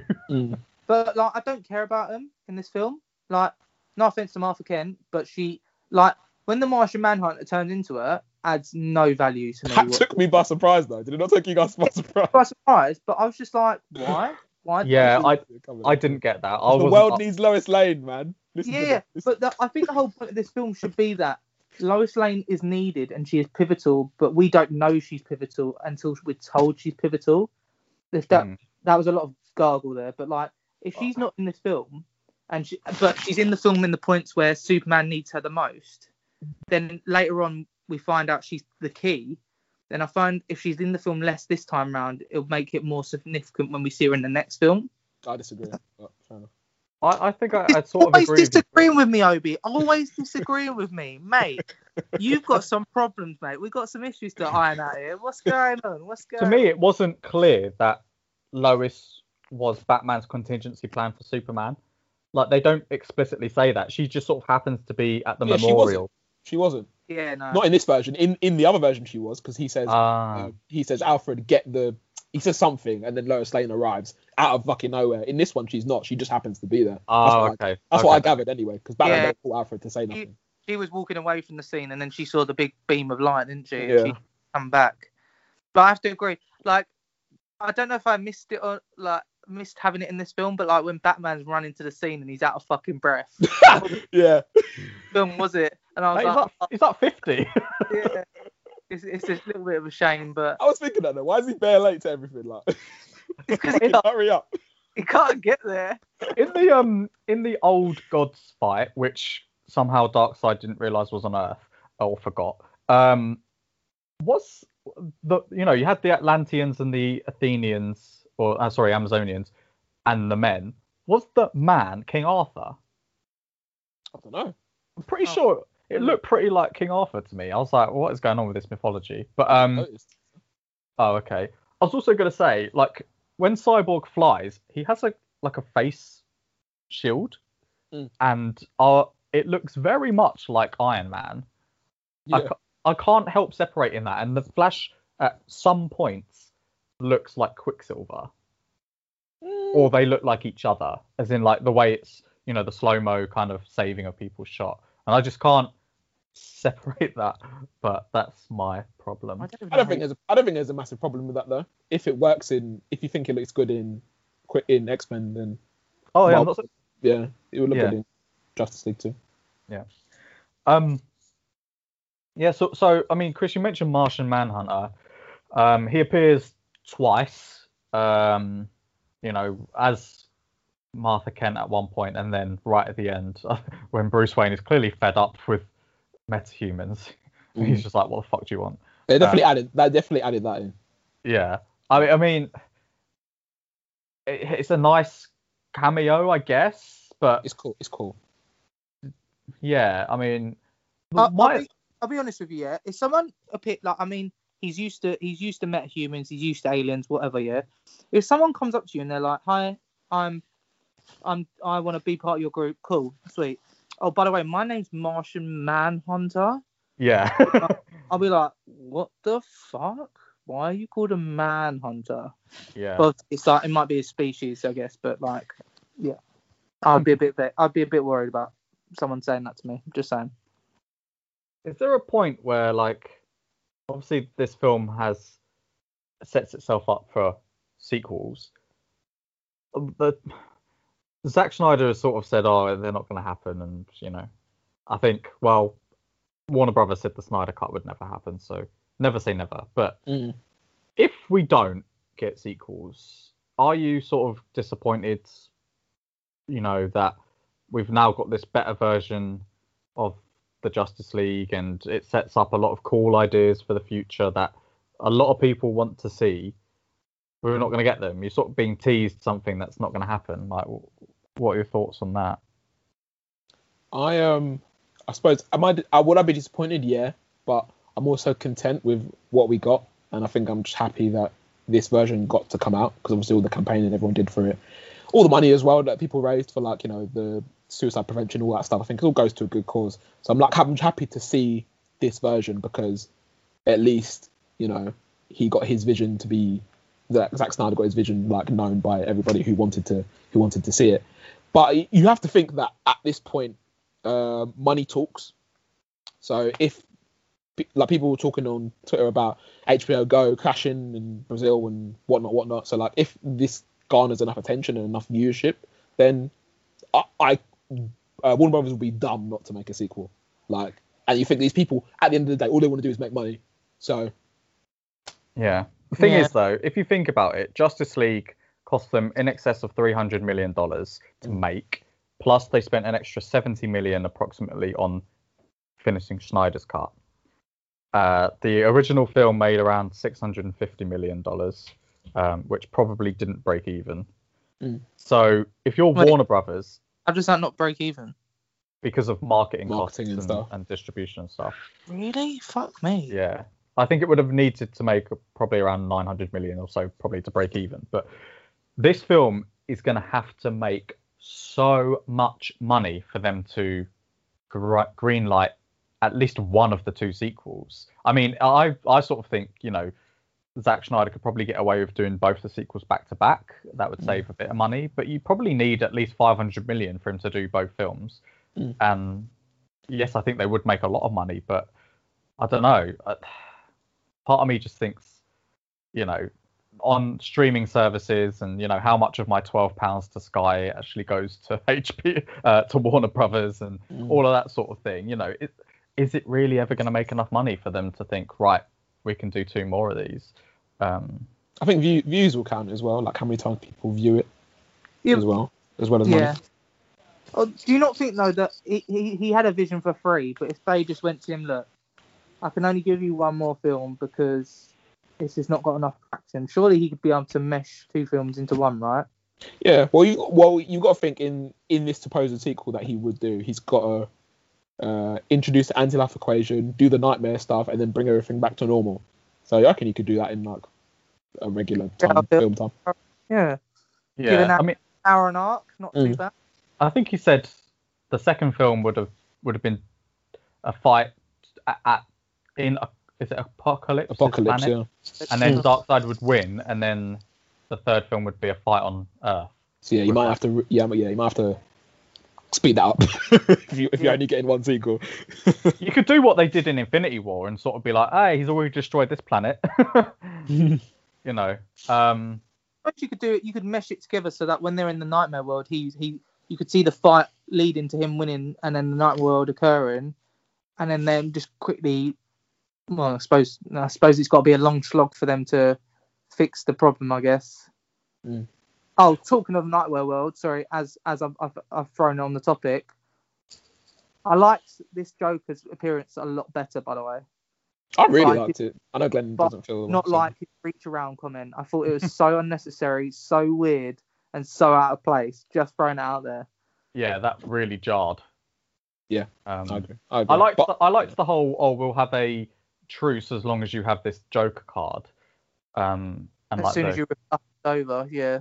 Yeah, and then Batman's like, I'm gonna fucking kill you. Yeah, I just think the exchange was just between them two. I thought was, and it annoys me that like we haven't gotten more of this in the films we've seen so far because these two opposite each other are really good.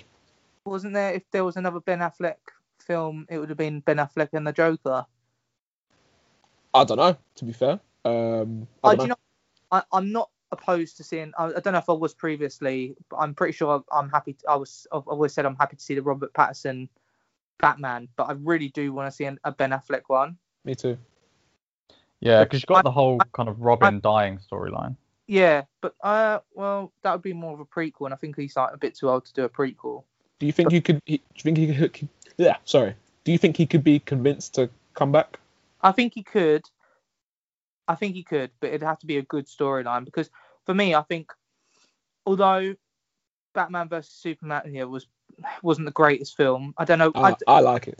Honestly, I don't know what my previous opinions on the films were. I can't remember that far back. I know I slated Man of Steel when I first watched it. Upon rewatching it, it's been better. I don't like Suicide Squad. It's funny, but I don't like it. Batman vs Superman, the original cut, was okay. I don't remember thinking it was great. I can't remember just off the top of my head. I remember the extended cut being better. Actually, probably better. And I think Wonder Woman, I don't know if that's another. No, it's not Zack Snyder anymore, is it? But like, I feel like Batman's kind of been done a bit dirty in these films, like in terms of Ben Affleck's like being able to perform as Batman.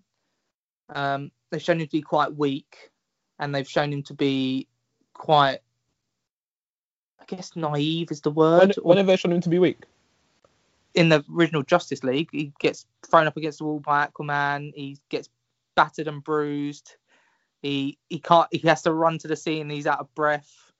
He has no like resistance to Superman. I think that's the thing, isn't it? Is like Batman, I think, works so well when he's in his own franchise with villains who are also kind of not aliens from another world. More grounded. Yeah, because Batman, I think there's still that line in this film when Flash says, "What's your superpower?" and he goes, "I'm rich." Like, he doesn't have super speed, super strength, laser eyes, breathing underwater. None of that. He is just a human with a lot of money and a good suit. Like, so. And intelligent. Yeah, but like, the Dark Knight franchise, he's put up against characters who, are a good match for him, but not so OP that like you think, well, one shot from his laser eyes should kill him, or being thrown by Superman into a wall should kill him. Yeah. He is fundamentally the weakest of all of those. In the Justice I don't know if I like that aspect though, because in the comics, although he's shown to be the weaker, he's almost like the nimbler one, and he's always like the one thinking one step ahead. They showed that in Batman v Superman because effectively, if he wanted to, he could have killed Superman. I know Superman could have killed him, True. but in that fight. True, very true. Like, and that's, I think, one of the better parts of that film is that's Batman does use his knowledge as his strength. But I mean, like I think all of us agree, the Martha moment in that film wasn't. Yeah, it's bad. It's bad. Wasn't great. Yeah, and I tell you what, actually, I did like the fact. I don't know if I liked it too much, but I like the fact that on the continuation from that film to this film was Superman's basically, wasn't it, his screams or his energy just going from his body and like I like that a lot. Awakening the boxes because they could sense that essentially the Kryptonian was dead. Yeah, is my assumption. I thought that was quite cool. I was going to say as well, I've just to go off on your Superman point, Chris. I really liked the bit when he's in the ship picking his suit, and you hear Jonathan Kent and you hear Jor-El in his ears, like trying to giving him advice. Basically, I wasn't sure if they were new lines or if they were cut from Man of Steel and BVS. I don't know. I wasn't sure either because it took me a while to realise it was both of them talking because they actually had kind of similar tones to their voice. Talking of suits, actually, I like that he donned the black suit. Yeah. But I don't know that I like that he donned the black suit after everything that happened. Okay. Like, he opened up his shirt, and I thought that was like a prime moment for the red and blue. I would like to. Sorry, black Chris, suit, and then when we went to the Nightmare World, he was wearing the red and blue suit again, and I was like, "What? What's going on here?" Well, my thinking is that with the red and blue in the Nightmare stuff, that's just to keep in BVS, he was wearing blue suit in the Nightmare stuff. Yeah. I would imagine that's just to try and keep that the same. But I also would say I would have liked for him to like give us a reason as to why he chose the black suit. Yeah. Because he doesn't really say, he just kind of picks it and you're like, okay, it looks cool, but I just want to know why you decided this one is the one for you now. Yeah, I guess it's almost like a rebirth, isn't it? It's a new dawn, so it's a new. But yeah, I get you. I get what you. Yeah. So at the end of this film, Superman is back alive, and people generally know that. He also is seen going back to the Daily Planet as Clark Kent, but we see Clark Kent's grave in this film. So sure, people are not going to be like, "Didn't he fucking die?" But who went to his funeral? Everyone who worked at the Daily Planet. Yeah, I mean, surely he's been dead. He's been dead. Well, Perry was there and Jenny Swanson was there. He's been dead for I don't know however long Superman was dead for, right?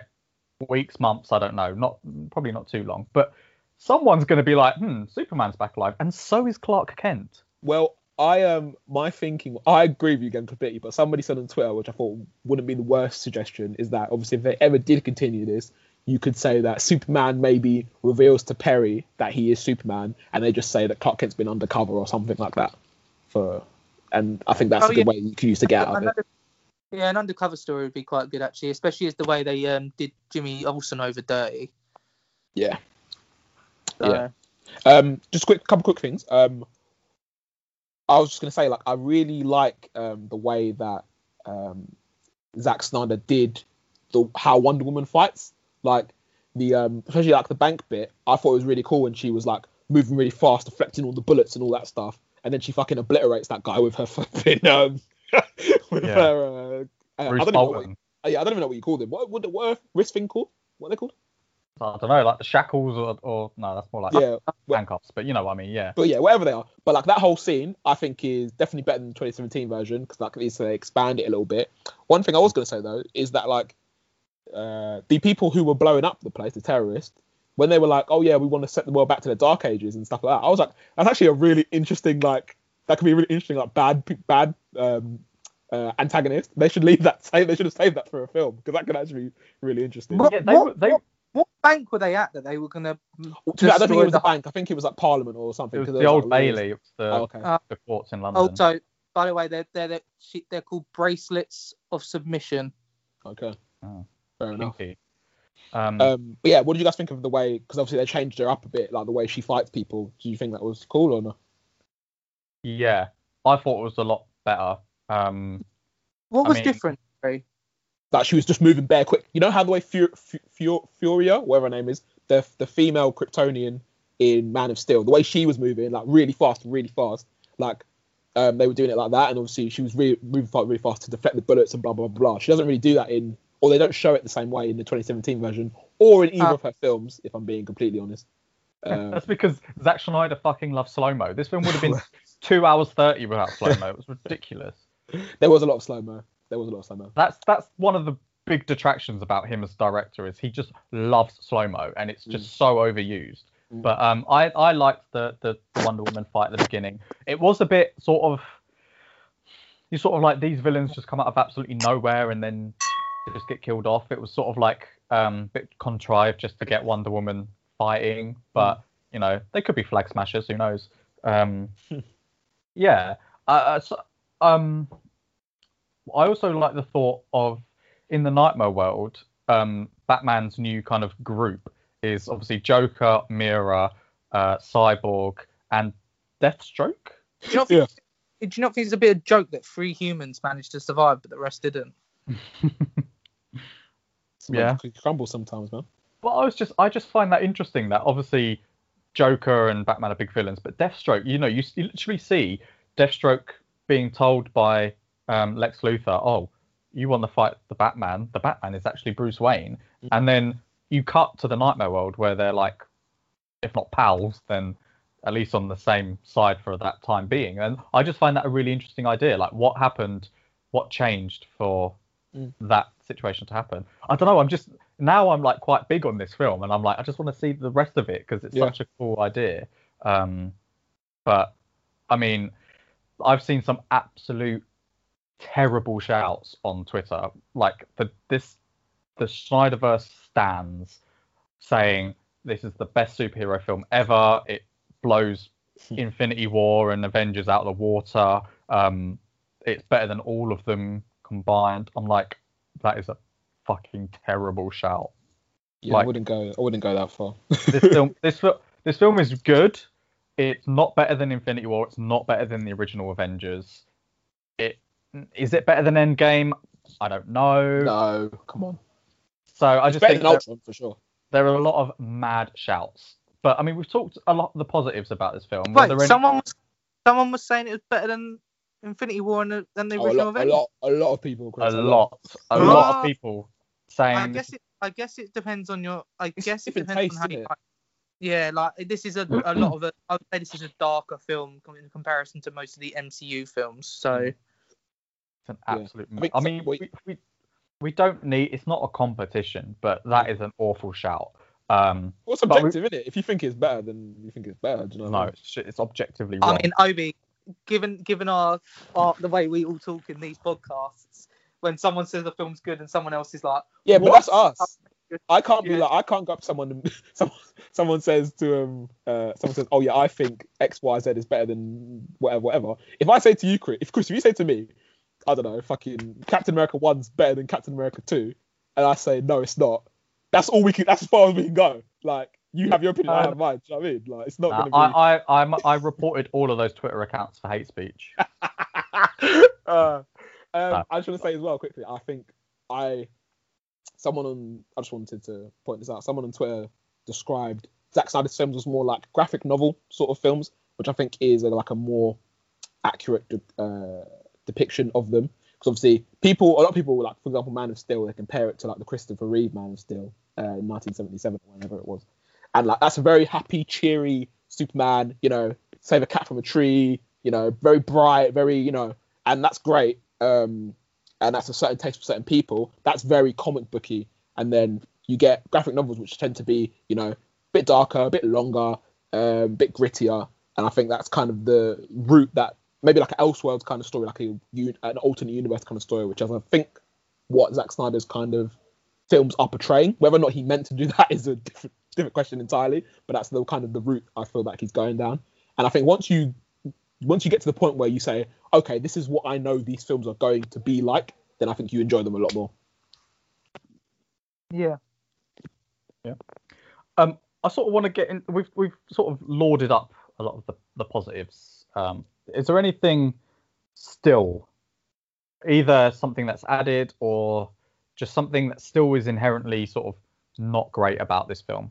I have a couple things. I don't know if I'll go first because Go on, Hopes.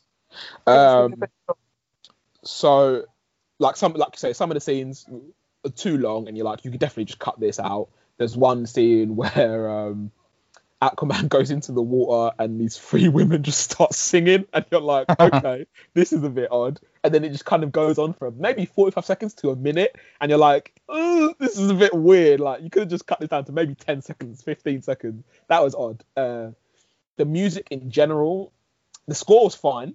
The music, the soundtrack is not great, not good, I would say as well. Actually, to be honest with you, they changed the song, didn't they? They changed the song when Aquaman goes into the water. Yeah. So doesn't go with what he's doing. Yeah, there's some very odd choices, I think. Wonder Woman's, obviously we said about the slow-mo. The slow-mo's very overused, I think. Wonder Woman's theme, I think, is sick, and I really like it. Like the little, but not that the little warrior cry before that, like, and it's like it's like an Amazonian warrior cry. Whatever it happens with the Amazonians, and happens with happens with Wonder Woman. Sorry? Amazonian Falcon, isn't it? Yeah, and I like it, but it gets to a point where he overdoes it a bit, I think, which I don't mind, but I was just like, oh, it's a bit overkill. Like, let's use this sparingly, and it'll have more of a less is more, you know. Other than that, I don't really have too many gripes of it, to be fair. Chris? Trying to think off the top of my head now. You got any, Glenn? Because I can't think off the top of my head. I think it is the the slow mo, the sort of not being able to, maybe just didn't have the time to kind of actually cut it down. You know, there's something to say about Warner Brothers that the two extended versions of Batman vs Superman and Justice League are significantly better. They make more sense. But on the flip side, if you're Zack Snyder, is it to his detriment that he can't seem to make a film that's less than like 2.5 hours and it makes sense? Because isn't Watchmen quite a long film as well? Watchmen's very long. The theatrical cut of Watchmen is very... Yeah, the director's cut is very long, even though the theatrical cut is very, very long. Yeah, I mean, you know, I get superhero films, there's a lot to cover. I mean, and you know, Marvel do it, but that's, you know, but they are separate. Marvel do also have like separate single films about each superhero prior to this film coming out. So to be fair, prior to Endgame, Marvel's films aren't that long, are they? No, they're not. I mean, but what I mean is they set up them films. I know exactly what you're saying. Yeah, but I mean, even, you know, I mean, it's not Zack Snyder, but Wonder Woman 2 is 2.5 hours long. I just think, like, you know, Zack Snyder, obviously, Warner Brothers mandated to him that Justice League needed to be 2 hours. Why they said that, I have no idea, and it's evidently a mistake.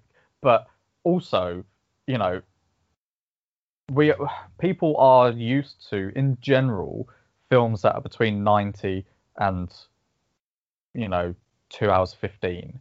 So when you're pushing 3 hours, and Zack Snyder does this consistently, not just in the DCEU, you think, are you just maybe not that efficient at storytelling?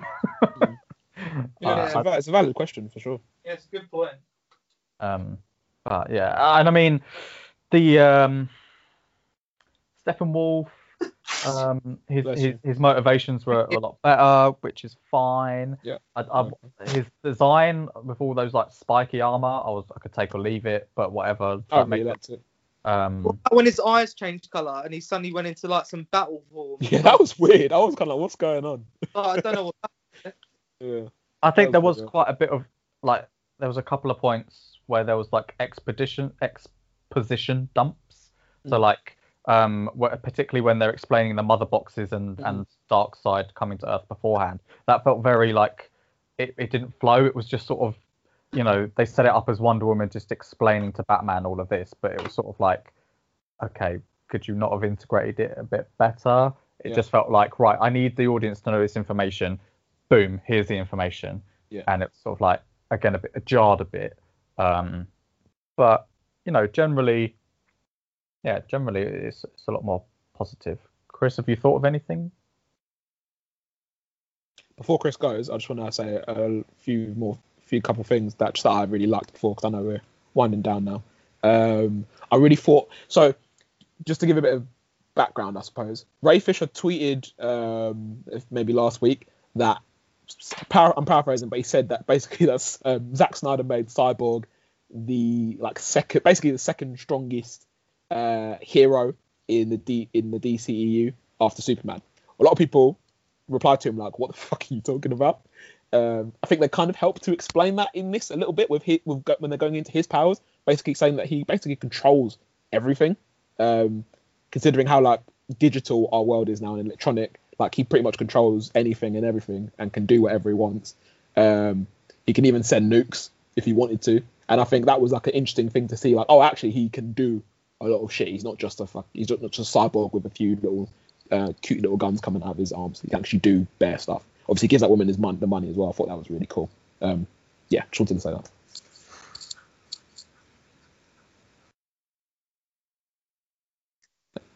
Anybody else want to speak now or what? Sorry, I wasn't sure if you're done and Glenn's on mute, so I was expecting him to come off with something there. Things I didn't like. Do you know what? I wasn't really looking out for things I didn't like. I know it sounds really odd, but like, I feel like I had. Yeah. I feel like I wanted it to be good. I really wanted this to be good. So in my mindset of being, I guess, the average one of the three average critics here, I didn't actually look at it too critically. Yeah. I get what I mean, but we've said a lot, so obviously did in some way. I actually didn't mind slow-mos. I know you guys were saying it was a bit too much. I thought it was fine. I try and take CGI with a pinch of salt sometimes, not a pinch of salt. Bad. That's bad metaphor or whatever. Unless it's egregious, then you don't really like. If it's bad, unless it's bad, you don't mind. Unnecessarily bad, yeah. I do think there was a bit too much cyborg, but I have no qualms with it. I think it was good for storytelling, and I agree with you guys from earlier. Like his act in it is so pivotal, yet we don't see it in the first one. I think his dad dying was a tad unnecessary, but again, I have no issue with it. I have no issue with it whatsoever. What was the other thing? I thought they touched on the fact that Batman had this armor that was basically Black Panther's armor. Where it does the thing where if you hit it, it will restore the energy, which I thought, okay, that's cool. I don't know if that was planned before Black Panther came out. I don't know. It doesn't really matter. And then you'd have to think it was. It helps him defend himself against Superman's laser eye, which again doesn't really make sense considering how powerful Superman is. But that's the only qualm I'd probably have in the Superman-ish part. That Superman, even because he goes against Steppenwolf and he basically overpowers him within a breath of his, within his breath, he breaks the man's axe. Yet he can't laser the shit out of Batman's arm. But well, the thing's designed for it, isn't it? It's designed to, particularly for that, to dissipate energy, isn't it? So it did break one of them, I guess. So it does make sense. But yeah, I feel like they could have gone on that point a bit more. But can I just say as well quickly? Sorry, Chris, to interrupt you really quickly. I really like one thing I really like about Batman v Superman and this is Alfred and Bruce Wayne's relationship. I think those two together, like, they're really good in like all their scenes. I think their chemistry there is really strong. Yeah, like, you know that Alfred respects Batman and Batman respects Alfred, but like they have the good banter with him. And like, even when he comes in and says, "Oh yeah, here's Alfred. I work for him." Yeah, well, that was quite funny. Alfred pretends like says that like Batman's almost implies Batman's a bit stuck up as well and stuff like that. And it's cool chemistry. I don't know if I wanted to see it, and I don't know if I felt like that, like, because in Justice League, the first one, or do I call it the original? The Whedon cut. I almost feel like he's having like a bit of chemistry with Wonder Woman and Batman, almost like flirtatious. And in this one, it's like, which this one does bode more with like how she feels in the two Wonder Woman films, but it kind of reverts back to the fact that she's still kind of got feelings for what's his face? Steve Trevor. So there's not as much flirtatious banter. Yeah, Also, they had one little moment, didn't they, where they touched hands? Yeah, one moment. Yeah, and I wouldn't mind seeing it. You know, I wouldn't mind it either. Do you know what I mean? Yeah, I ain't got no issue with it. I do feel like, although there were more Aquaman scenes, like I said previously, I feel like his role wasn't as pivotal. But then he's not exactly a character that everyone raves about. So unless it's to do with the films, because obviously it's Jason Momoa, so they've tried to give him a cool, slick new look, haven't they? But Chris, can I interrupt you again? Yeah. I'm so sorry. I'm so sorry. I'm so Mate, sorry. the tricks, mate. We're meant to duck in and dive in, mate. It's just two go. things. I was going to disagree with you on everything. No. And I don't want to forget them before they leave my mind. So, going back to the things that were in the Whedon cut that weren't in this one. So, right near the end, near the final act, where Aquaman's beating up some people in the air, he's falling from the sky, and then Cyborg catches him. In this version, he says, "You're welcome," like sarcastically. In the Whedon version, he says, "The ride ain't over yet," and I much prefer the 2017 version. That bit I thought was, and even when he says "my man" afterwards, it's very much his the cadence with which he said it is much like more energetic and like, yeah, let's go, than in the 2017 version than it is in this version.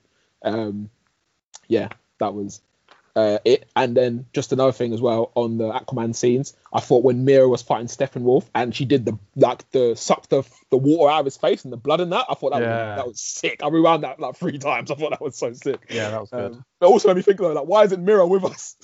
Like, do you know what I mean? Like, she's clearly got some very sick powers. It's a bit odd that it's a bit odd she's not about in the fight, to be honest. You know what I mean? Like, come on. But it's because he hasn't made amends with her yet, has he, in this film? Yeah.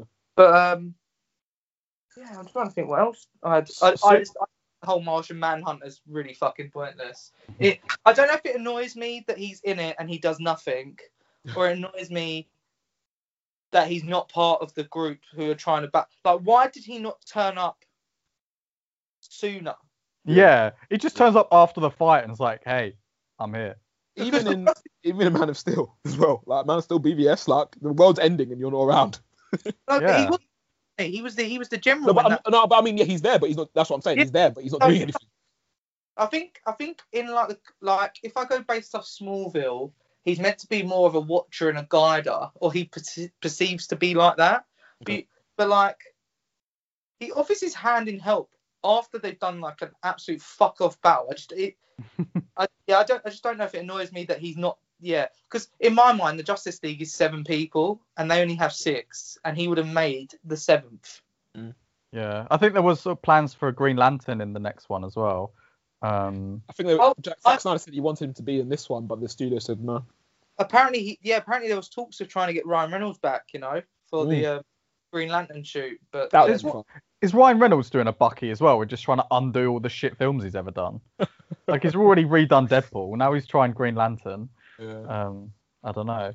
I think, sort of touching on a few things you said, Superman renders the whole Justice League pointless because he is just so OP that, he doesn't need the rest of them, which was evident from this fight against Steppenwolf. He just comes in and like murks him. Someone on Twitter said that Darkseid was a better villain than Thanos and would beat Thanos, but he got bodied by Ares' axe and then scuttled away. So, Thanos on his ones was getting beaten up as well. So. Yeah, true.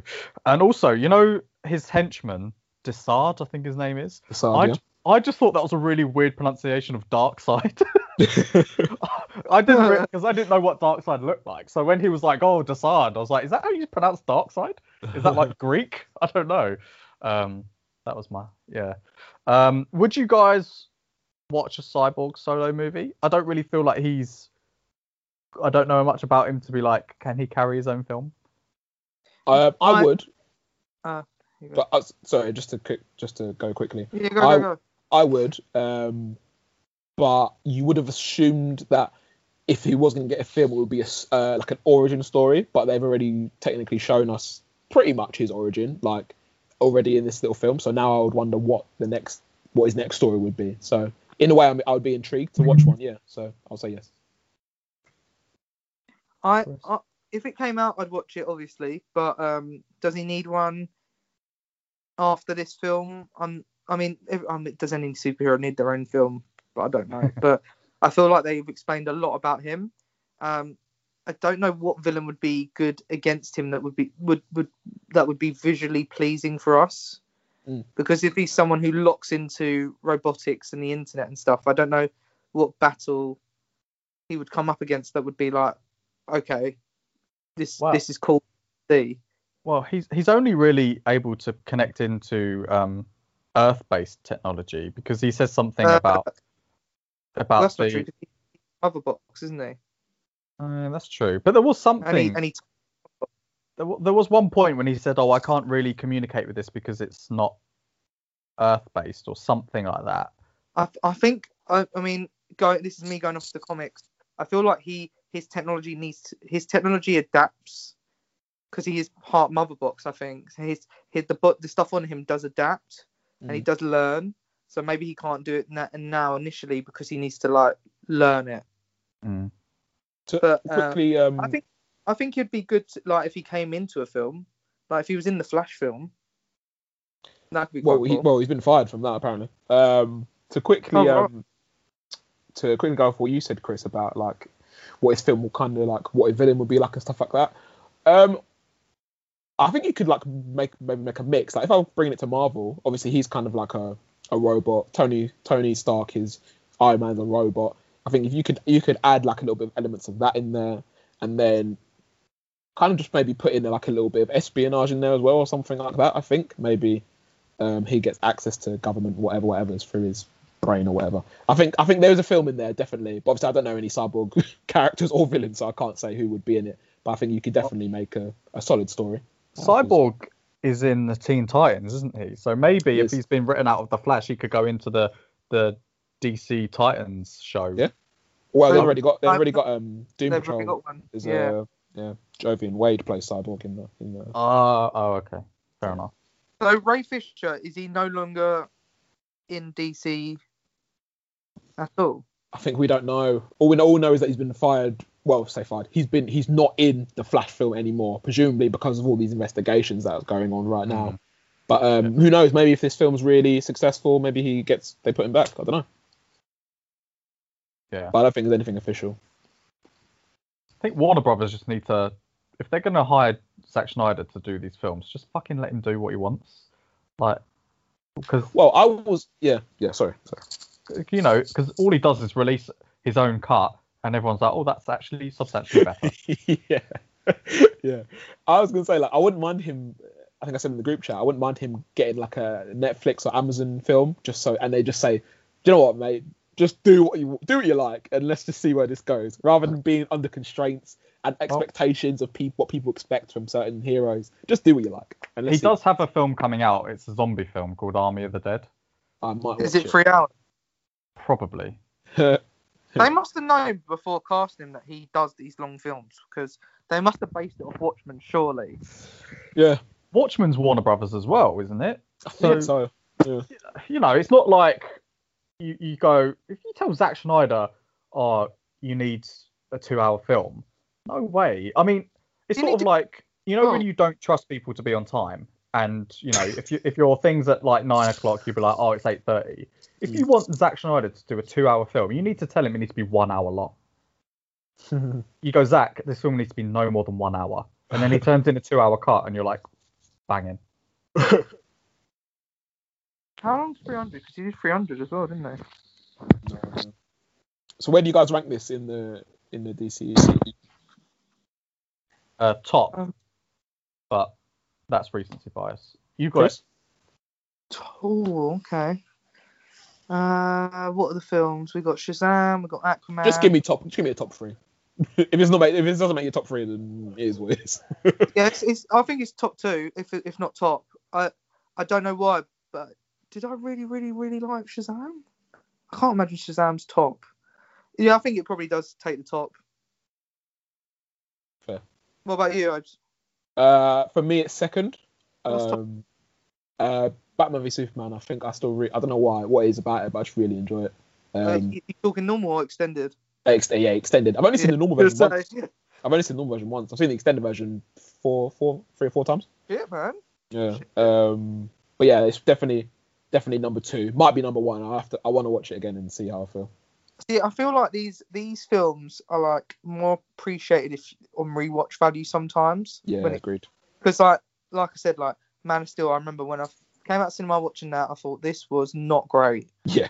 And I was angry. I was angry that, and it's because of I feel like it's all the hype. It's hype. It's hype. Yeah. And then on rewatch, the political value, the way it's all done, it's like, oh, I can appreciate this a bit more. Like, maybe you go in it like the childish side of me goes into the movie thinking, oh, this is going to be like this, like this, like this. When it's not hitting the expectation, it's like, oh, it's like Batman versus Superman. You expect some long ass epic battle between them, and I mean there was a battle, but it wasn't that long, was it? And then it's like, oh, and then you get the shit looking Doomsday, and it's like, oh, that's like burst a massive bubble or a massive like high point I had. But then rewatching it, you kind of appreciate it a bit more and what they're trying to like. What's the word? What they're trying to mold, I guess. And it's essentially again Justice League. Give us a half version. I liked it, but like the next version was better and explained a lot more of it better. So like, yeah, I don't know. I'm rambling. Sorry. No, good. I've just found an article on Den of Geek that's just describes what the Justice League 2 story would have been. So Darkseid and the armies of Apocalypse would have invaded Earth. From the surviving team of heroes and villains working together, we can infer a few things. Cyborg's vision from the moment they resurrected Superman using the Mother Box has come to pass. Wonder Woman and Aquaman are dead. Superman's turned evil and being manipulated by Darkseid and the anti-life equation after Batman failed to save Lois Lane's life. Now, a new league consisting of Batman, Cyborg, Deathstroke, Flash, Mirror, and Joker are working to bring Darkseid down. So the Flash detail is he's wearing some armored costume, which he wears in Batman vs Superman when he goes through into the reality and says, Lois is the key. So, yeah, they basically, Batman helps send Barry back in time to warn himself to save Lois's life to prevent the anti-life equation. Although we have already seen that happen, so is that some sort of paradox where it just keeps happening? Because if in Batman vs Superman he's told Lois is the key, yet he still lets Lois die. Like, are you just gonna keep doing that? Well, Joker says like, doesn't he? Joker say, what does he say? Like, how many times are you gonna let people die or something like that before you? Oh, come on, what he said. Sorry, don't worry. Let me change it. Isn't he like before you die yourself? You're too something like that. Too chicken or too something to die yourself. Yeah, something like that. Oh, it's annoying. I need to watch that bit again.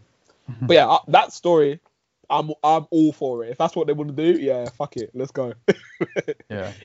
I'm curious to know, would you got so some people I've seen some people talking about this. If they did say, restore the Snyderverse, blah blah blah blah, he gets his own Justice League, da da da da. Would you want that to be the main universe that we operate in, or are you okay with this being like a little side universe while we get more other stuff? Or what do you guys think? Do you want like separate universes, or everything to all just be same? They mention the multiverse in this, don't they? Very briefly. I think Darkseid mentions the multiverse. So if they just continue this thread line, I'm happy with that. The others, whether they link in or contradict each other, whatever, I would just quite like him to finish this Justice League arc, Yeah, I agree. Yeah, I would like him to finish it as well. All right. Well, anything further? Just quickly, last thing. Would you guys recommend? So people who haven't watched Justice League, people who haven't watched the 2017 version, would you recommend, like a normal, regular person, would you recommend they watch this film? Ooh, not for 4 hours. Okay. I wouldn't even say for like, if you're not into Marvel too much, like don't even watch Infinity War and Endgame, because if you're sitting through a 2.5 hour, 3 hour film, you're gonna have a lot of questions if you're not sort of up on it. Yeah.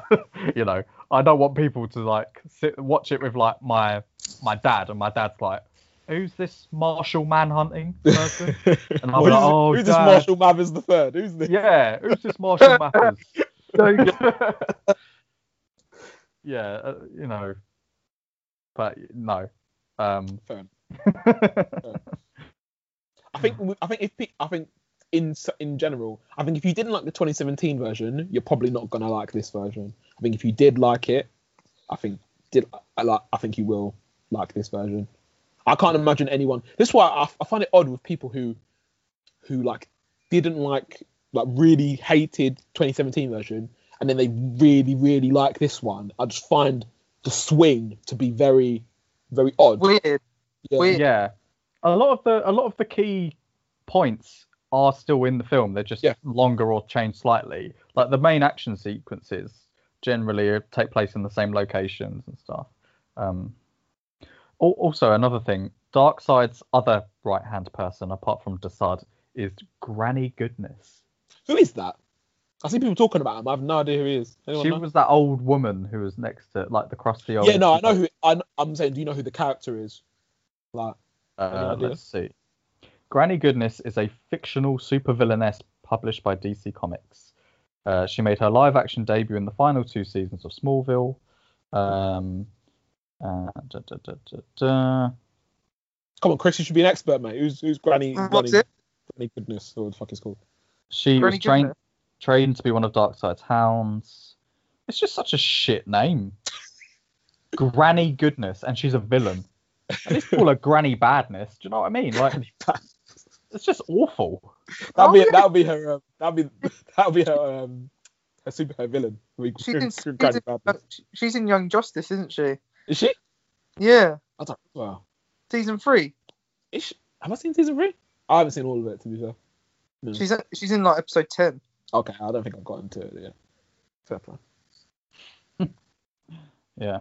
All right. Well, that was our review of Justice League, the Snyder Cut, as well as the first episode of Falcon and Winter Soldier.